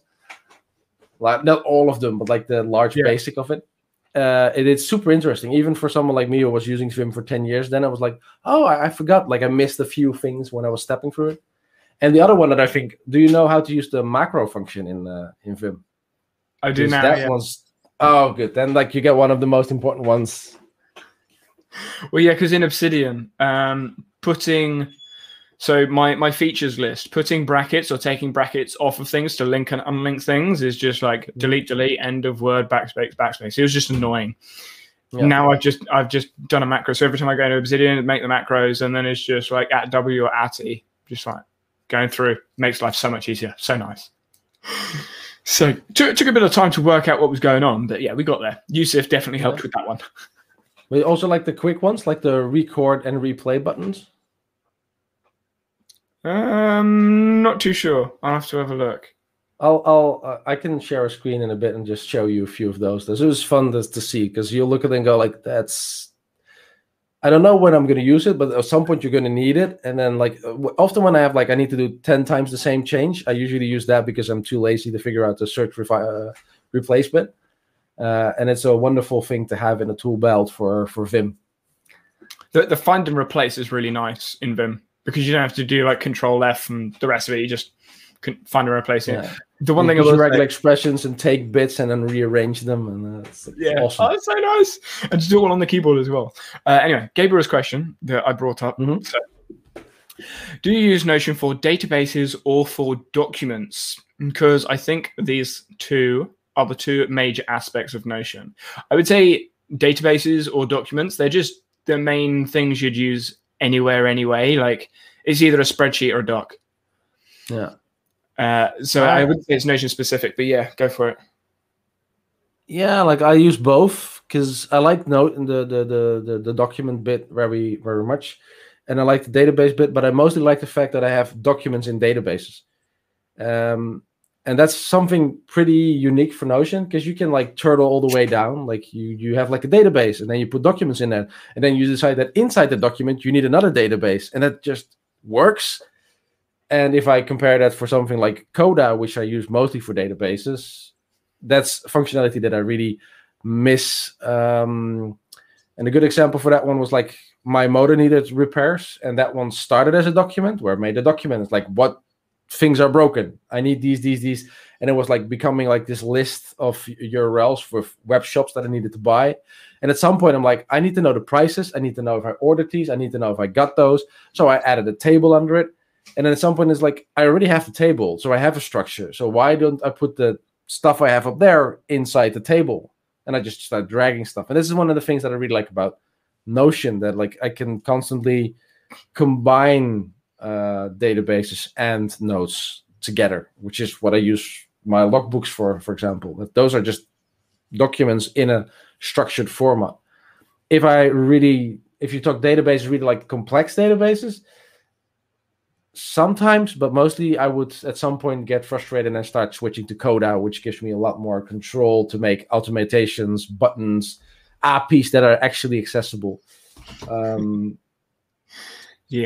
Definitely at some point, but that's because I've been using Coda at this volunteer organization, so I've been getting more practice with that one, and I have a bit of a love-hate because I like the Notion aesthetic. I like the way of working in Notion. It clicks with my brain, and I miss a lot of features from Coda when I'm in Notion, like the buttons, like being able to program actions, making forms, those things. Just like, but yeah, I think if I would have to pick one, then the document bit is most used in my case. I could do without the database, though I would think it's really painful, but I couldn't do without the document bit. Yeah. So true. And the Notion v Coda video that I did, same sort of thing. Like Coda is way better when it comes to features, functionalities of almost every aspect of the database. The one thing I don't like about Coda is the user experience. It's just a little bit clunky. Yeah. Yeah, this is true. And they add stuff at a ridiculous pace. I'm like, I have a feeling like I get a mail daily from them almost. Like, hey, we added this feature. I'm like, I didn't even have time yet to test your last feature. Like, and here's 5 more. It's like, stop it. ClickUp's the same. Ridiculous. Yeah. ClickUp's the same. And I like and dislike like that method. Because for new users, you're like, what? And then, and something else I think with those sort of applications, the development of those apps, is a lot of the times they bring in new features, kind of leave some of the bugs behind. I'm like, can you just like fix that over there, please? Yusuf's asking a question about Vim. What is a lesser known Vim key binding that saved you so much time? Double Q. By far, that's the one that I'm talking about right now. Since we're getting the question asked anyway, I'm gonna share my Vim. Let's see, share screen, application window. Should be this one. This is my Ubuntu one.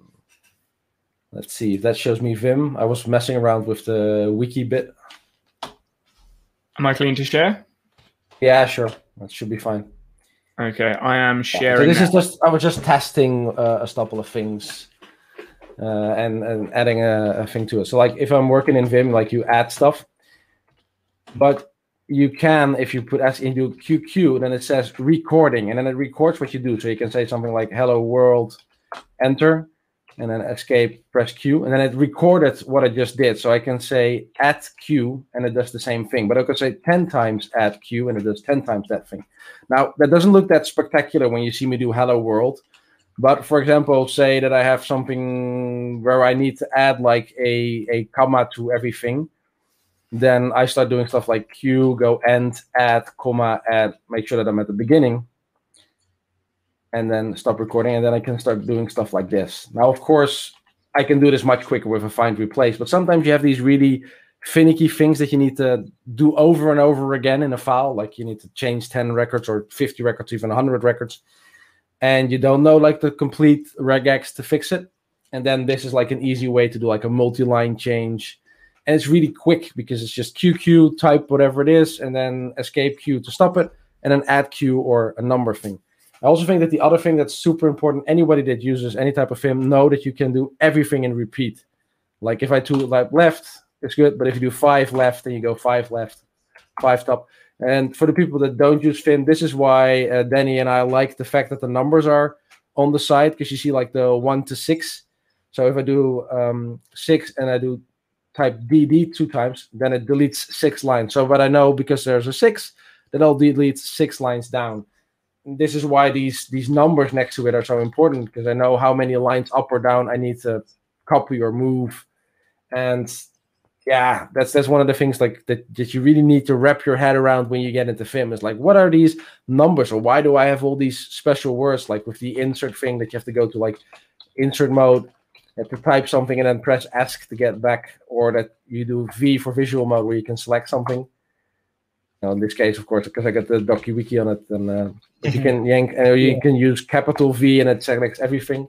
But it also works for blocks, because you can have like I can type W instead of in English for word, and then it knows that it needs to scooch up a word, and you use that in combination with commands. Because you can also with Vim, you can also say things like, I want to delete 16 letters. You can also, I want to delete 5 words, and that works no matter how many words you have. So it just does all the spaces.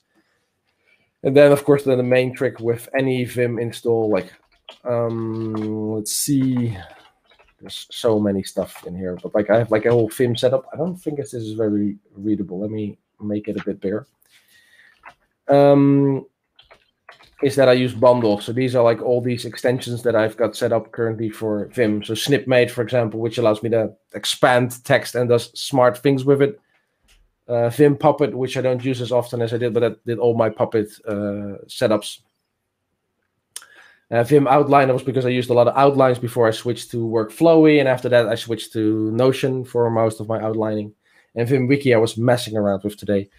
But and then, of course, my whole Vim setup, like if you look at my Vim RC file, this just gets bigger over time. Stuff that's get added. These are all my custom sets, like the color scheme that I want, special commands that I use. Write sudo, for example. This is like a wonderful thing. Like if you work on Linux, then sometimes you're editing a file, but that file is not owned by you, and then you can't write it, which is super painful. And then write to do is a command that got added, and that just elevates my write as an admin, and then just writes it and then saves it. So instead of me having to go out or write it to a temp file, I just do write to do, and it just says, okay, we'll just get this done. I love how Vim just grows on you over time. Ridiculous. Oh yeah. So the QQ is probably the only one that made me think, oh. But then I realized actually, Q is what I'm using anyway, and then you're using Q as the at Q. Like so. Yeah, it's the one you're using anyway, but you can use like different setups if you need multiple of those. But I've been using the QQ so many times. It's like I said, like I was using QW and QE for adding or taking away the brackets, so I can just like go down like at W at E at W at E, or just like 3, 4, whatever. So good, so useful. Yeah. Coda asked a question. Gabriel asked a question. Coda or Airtable for database? What is your opinion? I haven't used Airtable enough to really dish on Airtable in this one, because currently I just love Coda, and I've looked at Airtable I think once, maybe twice, and the aesthetic just didn't ring with me. I didn't like the way Airtable looked. But that's not enough to give it a verdict. So for me, personally, currently Coda, but that's mostly because it ticks all the boxes there, and that means that I don't spend any time actually diving into Airtable. From my experience with both applications, I would say Airtable is certainly Airtable is a better database, like just storing database. It's really good for storage, collecting, and then sorting and doing whatever with all the automations and integrations it has. It's great for like a back-end database. If you're going to do anything with it, that's when Coda, I think, takes the edge. If you're going to do something with the data, i.e. display the data, or you want to have a form for people to input data, yes, you can make a form in Airtable, but I think being able to see that like on the page, just like a quick database, a quick form, a quick database in a doc, that sort of thing, that's where Coda has the advantage. So yeah.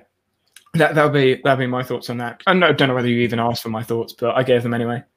You should, definitely. I think that's what we're here for, right? Everybody's thoughts. One thing I really like about Coda is because you can add text top to bottom to it. I can really write stuff in there where I can explain how to use something to the person that comes in and needs to use it. I can use the buttons to make sure that they do the same thing. I can put checks in there to avoid them making really stupid mistakes. And I can put text in there to really guide them along to the document and help them figure stuff out. Doesn't always work. I tried doing meeting notes in Coda once, and I think they have like in Coda this one example where you put like the attending thing where you just push the button and then you add yourself. I've seen like 15 ways of people adding themselves to that one, wiping it, putting it on the side, building it on the left. It's like, oh yeah, that's what I forgot. End users. It's like people. And that reminds me, like I was talking to a Scrum coach at some point, and he had this wonderful thing, and that's with Legos. They had like a practice where people had to build ducks from Lego. So you get like 6 blocks, and you have to build a duck. So it's like feet, and then a thing on top of it, and body, beak. And if you look at that, you go like, everybody's going to build a duck, and you might have a few different types of ducks. But he says, like, even if you have like 40 people, you get like 40 different ducks with six blocks. It's like, people. Communication is hard. I love that exercise because it just shows how different we think, and we all think that our way of making that duck is like the obvious way of doing it. And then you look back, and then you have like all these different ducks. I would also probably find it hilarious if he ever found a group that are so like-minded that they would all make the duck it the same way. But I think there's a couple of experiments that have done similar things, and you can even extend that to yourself. Like if you get given a problem, a task to solve, or something, and you solve it in one way, guaranteed you try that 3 or 4 more times, you're going to find a couple of other ways to solve that problem, unless you've like just remembered how to solve it. Because we always think slightly differently, different contexts, different environments, different things that we thought of at that point. I once read that a good developer writes code 3 times. So basically you write your solution the first time, and then you toss it away, you write it again, and then you toss it away and you write it again.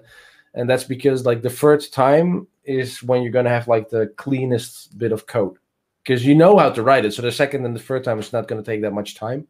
But because you get to rethink the problem, you can actually optimize it. Of course, practice doesn't give you that kind of time, but it's a fun exercise if you're doing any code writing to just write something and then just put it aside and write it again, and then compare the 2 versions.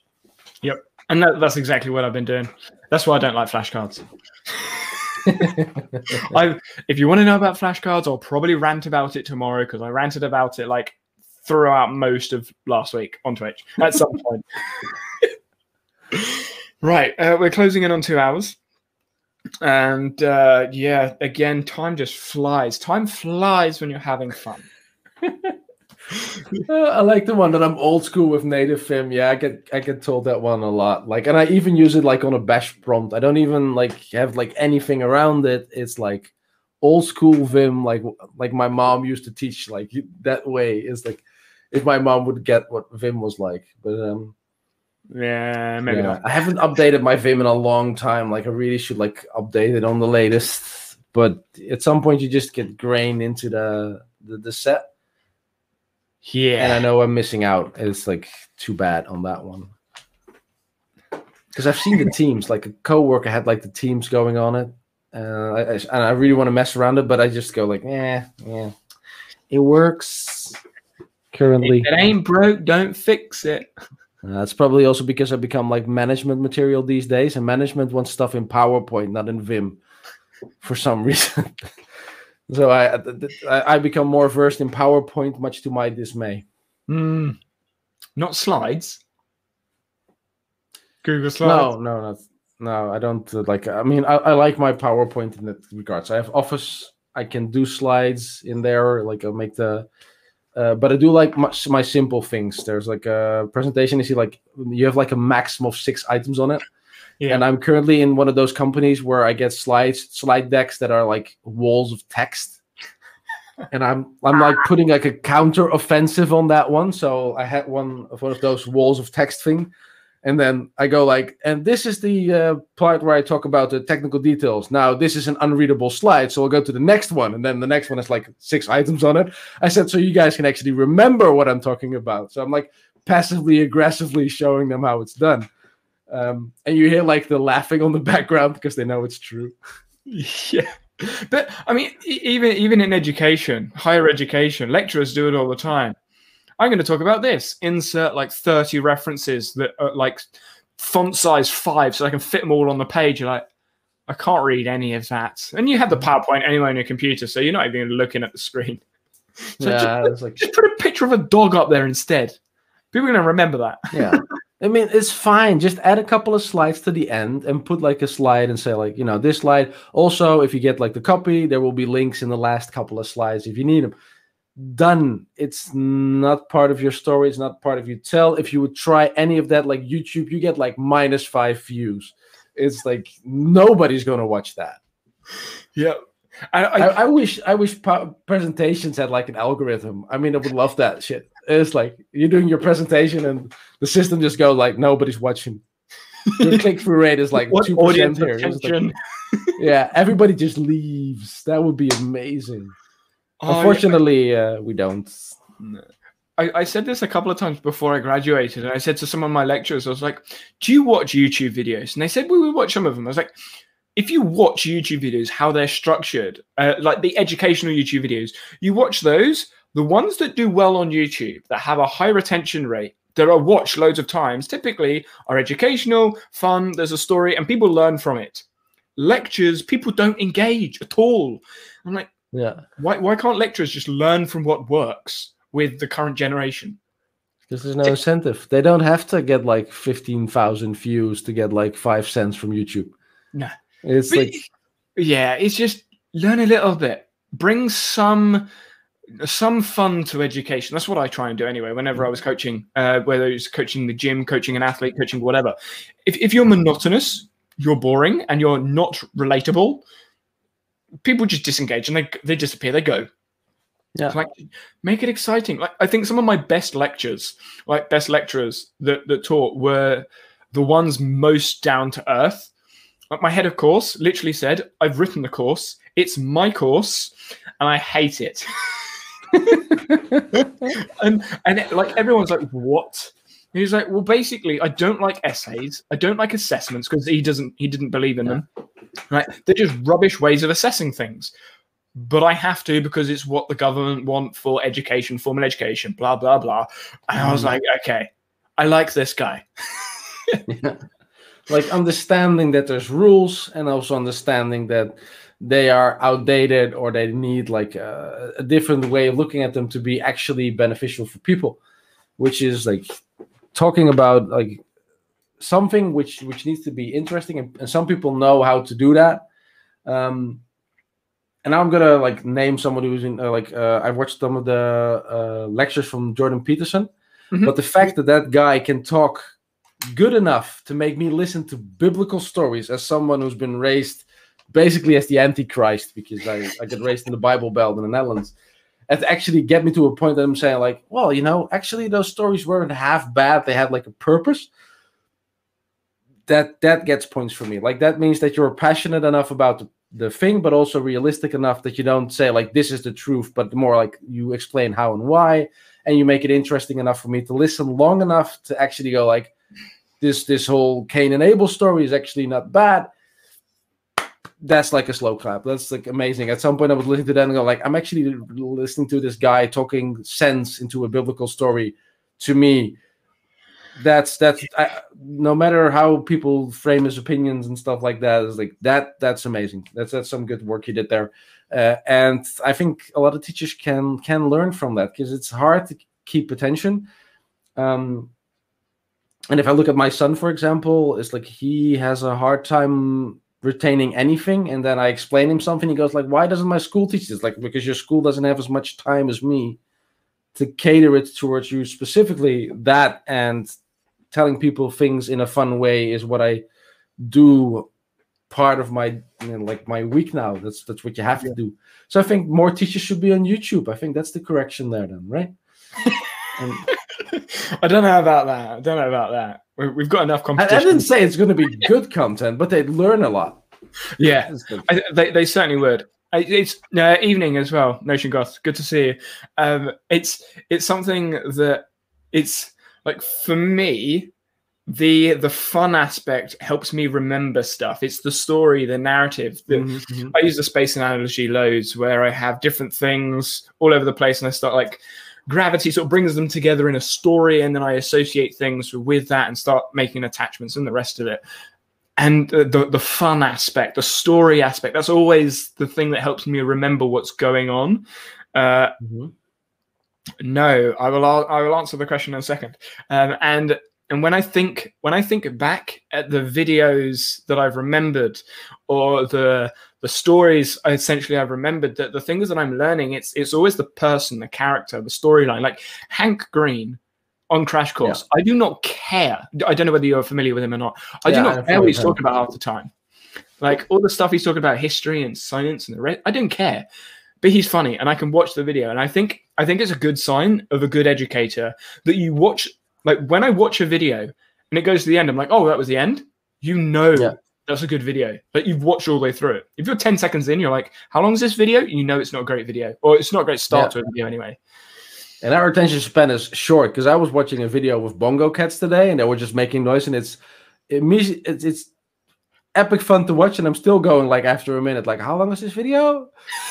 It's just like you're repeating, and then at some point it becomes boring, and it's very tricky. And I think it's one of the best compliments I got at some point, because I got a couple of friends who preview stuff for my videos, and one at one point said like, I don't get anything about Notion, but for some reason I keep watching. So excellent, that's what I was going for. Because part of it is just like, even if you don't care about the subject, if it's interesting enough to keep watching, that means more people will keep watching longer, and for me that means that more people will watch the video, and some people might try this Notion thing at some point. I've got before it gets so slow. I've got lots of ideas that I think I've kind of like lifted my cap a bit. So previously I've done like the how-to Notion videos, and obviously having left Notion, even though I still use the application, I've kind of gone, right, okay, you know what? This professional Danny that has to do how-to videos like this, let him loose, give him full reign of video creation. So who knows what videos will be coming out on my YouTube channel in the coming months. It's the most fun you can have, I'm sure. Like I need to let go of my high standards at some point as well, and I did that with my last video, just trying to let go. Definitely when you told me, like, I just go through like the motions, and then I edit a bit, and then I'm done. And I'm like, yeah, I need to get my level done. I am nowhere near the subscriber base to go spend 20 hours on a video yet, because it's like, people just want to see something which feels authentic. Like one of the best videos I have, I was reviewing a backpack, and I was just standing there in a t-shirt going like, I bought this, I don't like it, this is why. And I did that in half an hour, and that one still ranks top of videos. It's like, and the audio was horrendous. Yep. It's just, and for me, having fun making the video. And like the video that I made today, I was like, I'm going to edit this now, because it was just so fun. So fun. So question from No, I'm assuming that's how you say it, Noe? Apologies. Is there a workaround in Notion to re-import an update of data after editing these data in Excel? I guess. So I'm assuming you've imported something from Excel into Notion, and then you've changed the data in Excel, and you want to essentially update that information. Currently, without an API, no. Not to my knowledge. Once, because you've changed the version in Excel. This is if I'm understanding it correctly. If you've changed what's going on in Excel, you can't then mirror that change in Notion automatically without an API. No. So no. No, not really. You can copy paste the data back, of course, but as soon as it links to something else, then that breaks, and that means that 9 out of 10 times that's part of your functionality. Yeah. So I would say if you're going to make a change to data, either make the change in Notion, like originally, or just... I guess I would ask, like, why are you using both at the same time? Would be my first thought, as to if you're storing data in Excel, but maybe displaying it in Notion, but why would you display it in Notion? I don't know. Yeah. What just happened? Yeah. What? I don't know. My brain is suddenly just like, have you got like a green screen bin or something on screen? What is going on? Oh, probably. What? Maybe because, like, if I put something up which has like a green background, I started Excel, that probably lights up like in the... Oh, no. I might just... okay. Maybe I was just completely ignoring what was going on behind your head because you moved. And then I don't know. Yeah. Oh, no, it's the chair. What, I'm an idiot. Can you embed an Excel? Yes, but it's not great. It's not great. Like, you're probably better off embedding a Google Doc, which works better. Yeah. Google Sheets is better, but still, I still would prefer to do the work in Excel or Sheets, because that's the native app. Yeah, agree. If you want to use a spreadsheet, then use a spreadsheet. Yes, you tried embedding the web version of Google Docs, like Office. What I do with Office is I just I don't embed. I post a link to the document on my Live Drive so that I can easily access it. But embedding it is, until at least what I tried till now, more trouble than it's worth. Yeah, which is too bad, because like Notion is nice, but it's not Excel, and very often I need something like complex calculations. And what I would really like is those end results to be part of Notion. And definitely if you use Office for any amount of time and you start noticing that all these Office applications talk with each other, like if I make a complex Excel algorithm and I generate a graph from it and I copy paste that graph from Excel to PowerPoint, and then I suddenly discover that if I update my Excel spreadsheet, that graph in PowerPoint starts updating, and I'm going like, what? That's amazing, because I need to do reports. Now I just update the Excel spreadsheet and I'm done, which is good. But you can't have that kind of integration between Excel and Notion, and that would be, of course, amazing. For example, if you could like put stuff in Excel and a graph in Notion would update, or vice versa. You can do that with Sheets. Yeah, true. You can do that with Google Sheets. You can have a Google Sheet, and then you can embed the Google Sheet charts inside of Notion, and then update the Google Sheet. I think that's probably as close as you're going to get, I think. Unfortunately, but then Notion isn't a spreadsheet, and I don't think it ever will be, to be honest, because it's not that focused. So that's exactly what I mean. There you go. Sounds like we answered that question. The only reason you need embed is to just display a certain small set of, let's bring it up on screen so everyone knows what I'm reading, small set of data for informational purpose. Yeah. What I will say that's kind of interesting, Logseek, it allows you to have a page embed. So you can embed another page from Logseek inside itself. So I could embed a page that's like another page inside the page. And I was like, that's cool. And I can edit the page. Like I can edit, say I've got like 2 pages. Page 1, and then inside page 1, I have an embedded version of page 2. I can edit page 2 inside of the embedded version of page 1. Like, that's pretty cool. I like that feature. But Logseek is on like version 0.011, I think. It's a very new app. Yeah, it's similar to Obsidian and Roam. It has graph views, it's got backlinks, unlinked references, and things like that. So yeah, Logseq is spelled Logsec, Logseq. Explored that one on Twitch. But yeah, like a global block, but a whole page. Yes, but it's not.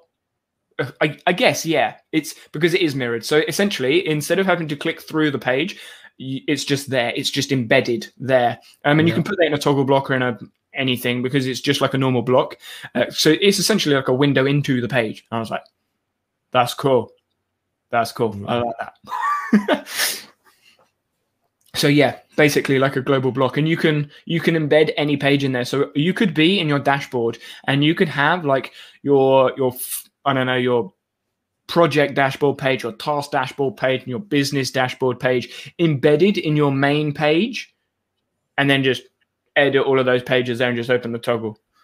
Why you'd want to do that, I don't really know, but you just could. But there aren't columns in Logseq at the moment. So it's still like an Obsidian Roam type format. Plus, there are some local drives, local stories as well. So it's a promising application. It's still a little bit clunky, but it's still like version 0.09 or 11 or 10 or whatever it's at now. So, but yeah.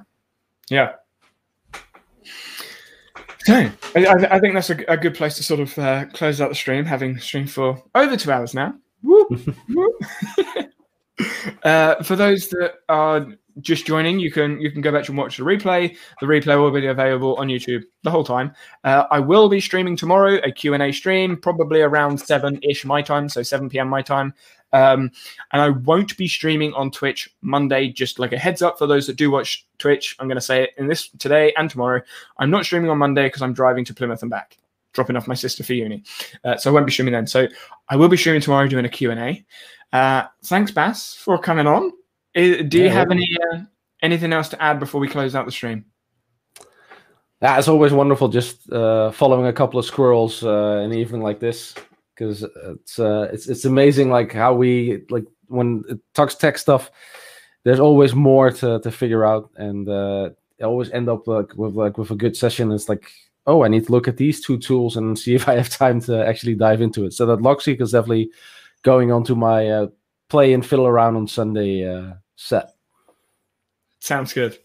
Good stream, boys. Have a nice weekend. Yes, Gabriel, and you. So thank you, everyone. Have a good morning, evening, afternoon, whatever time it is where you are, and I'll see you guys tomorrow.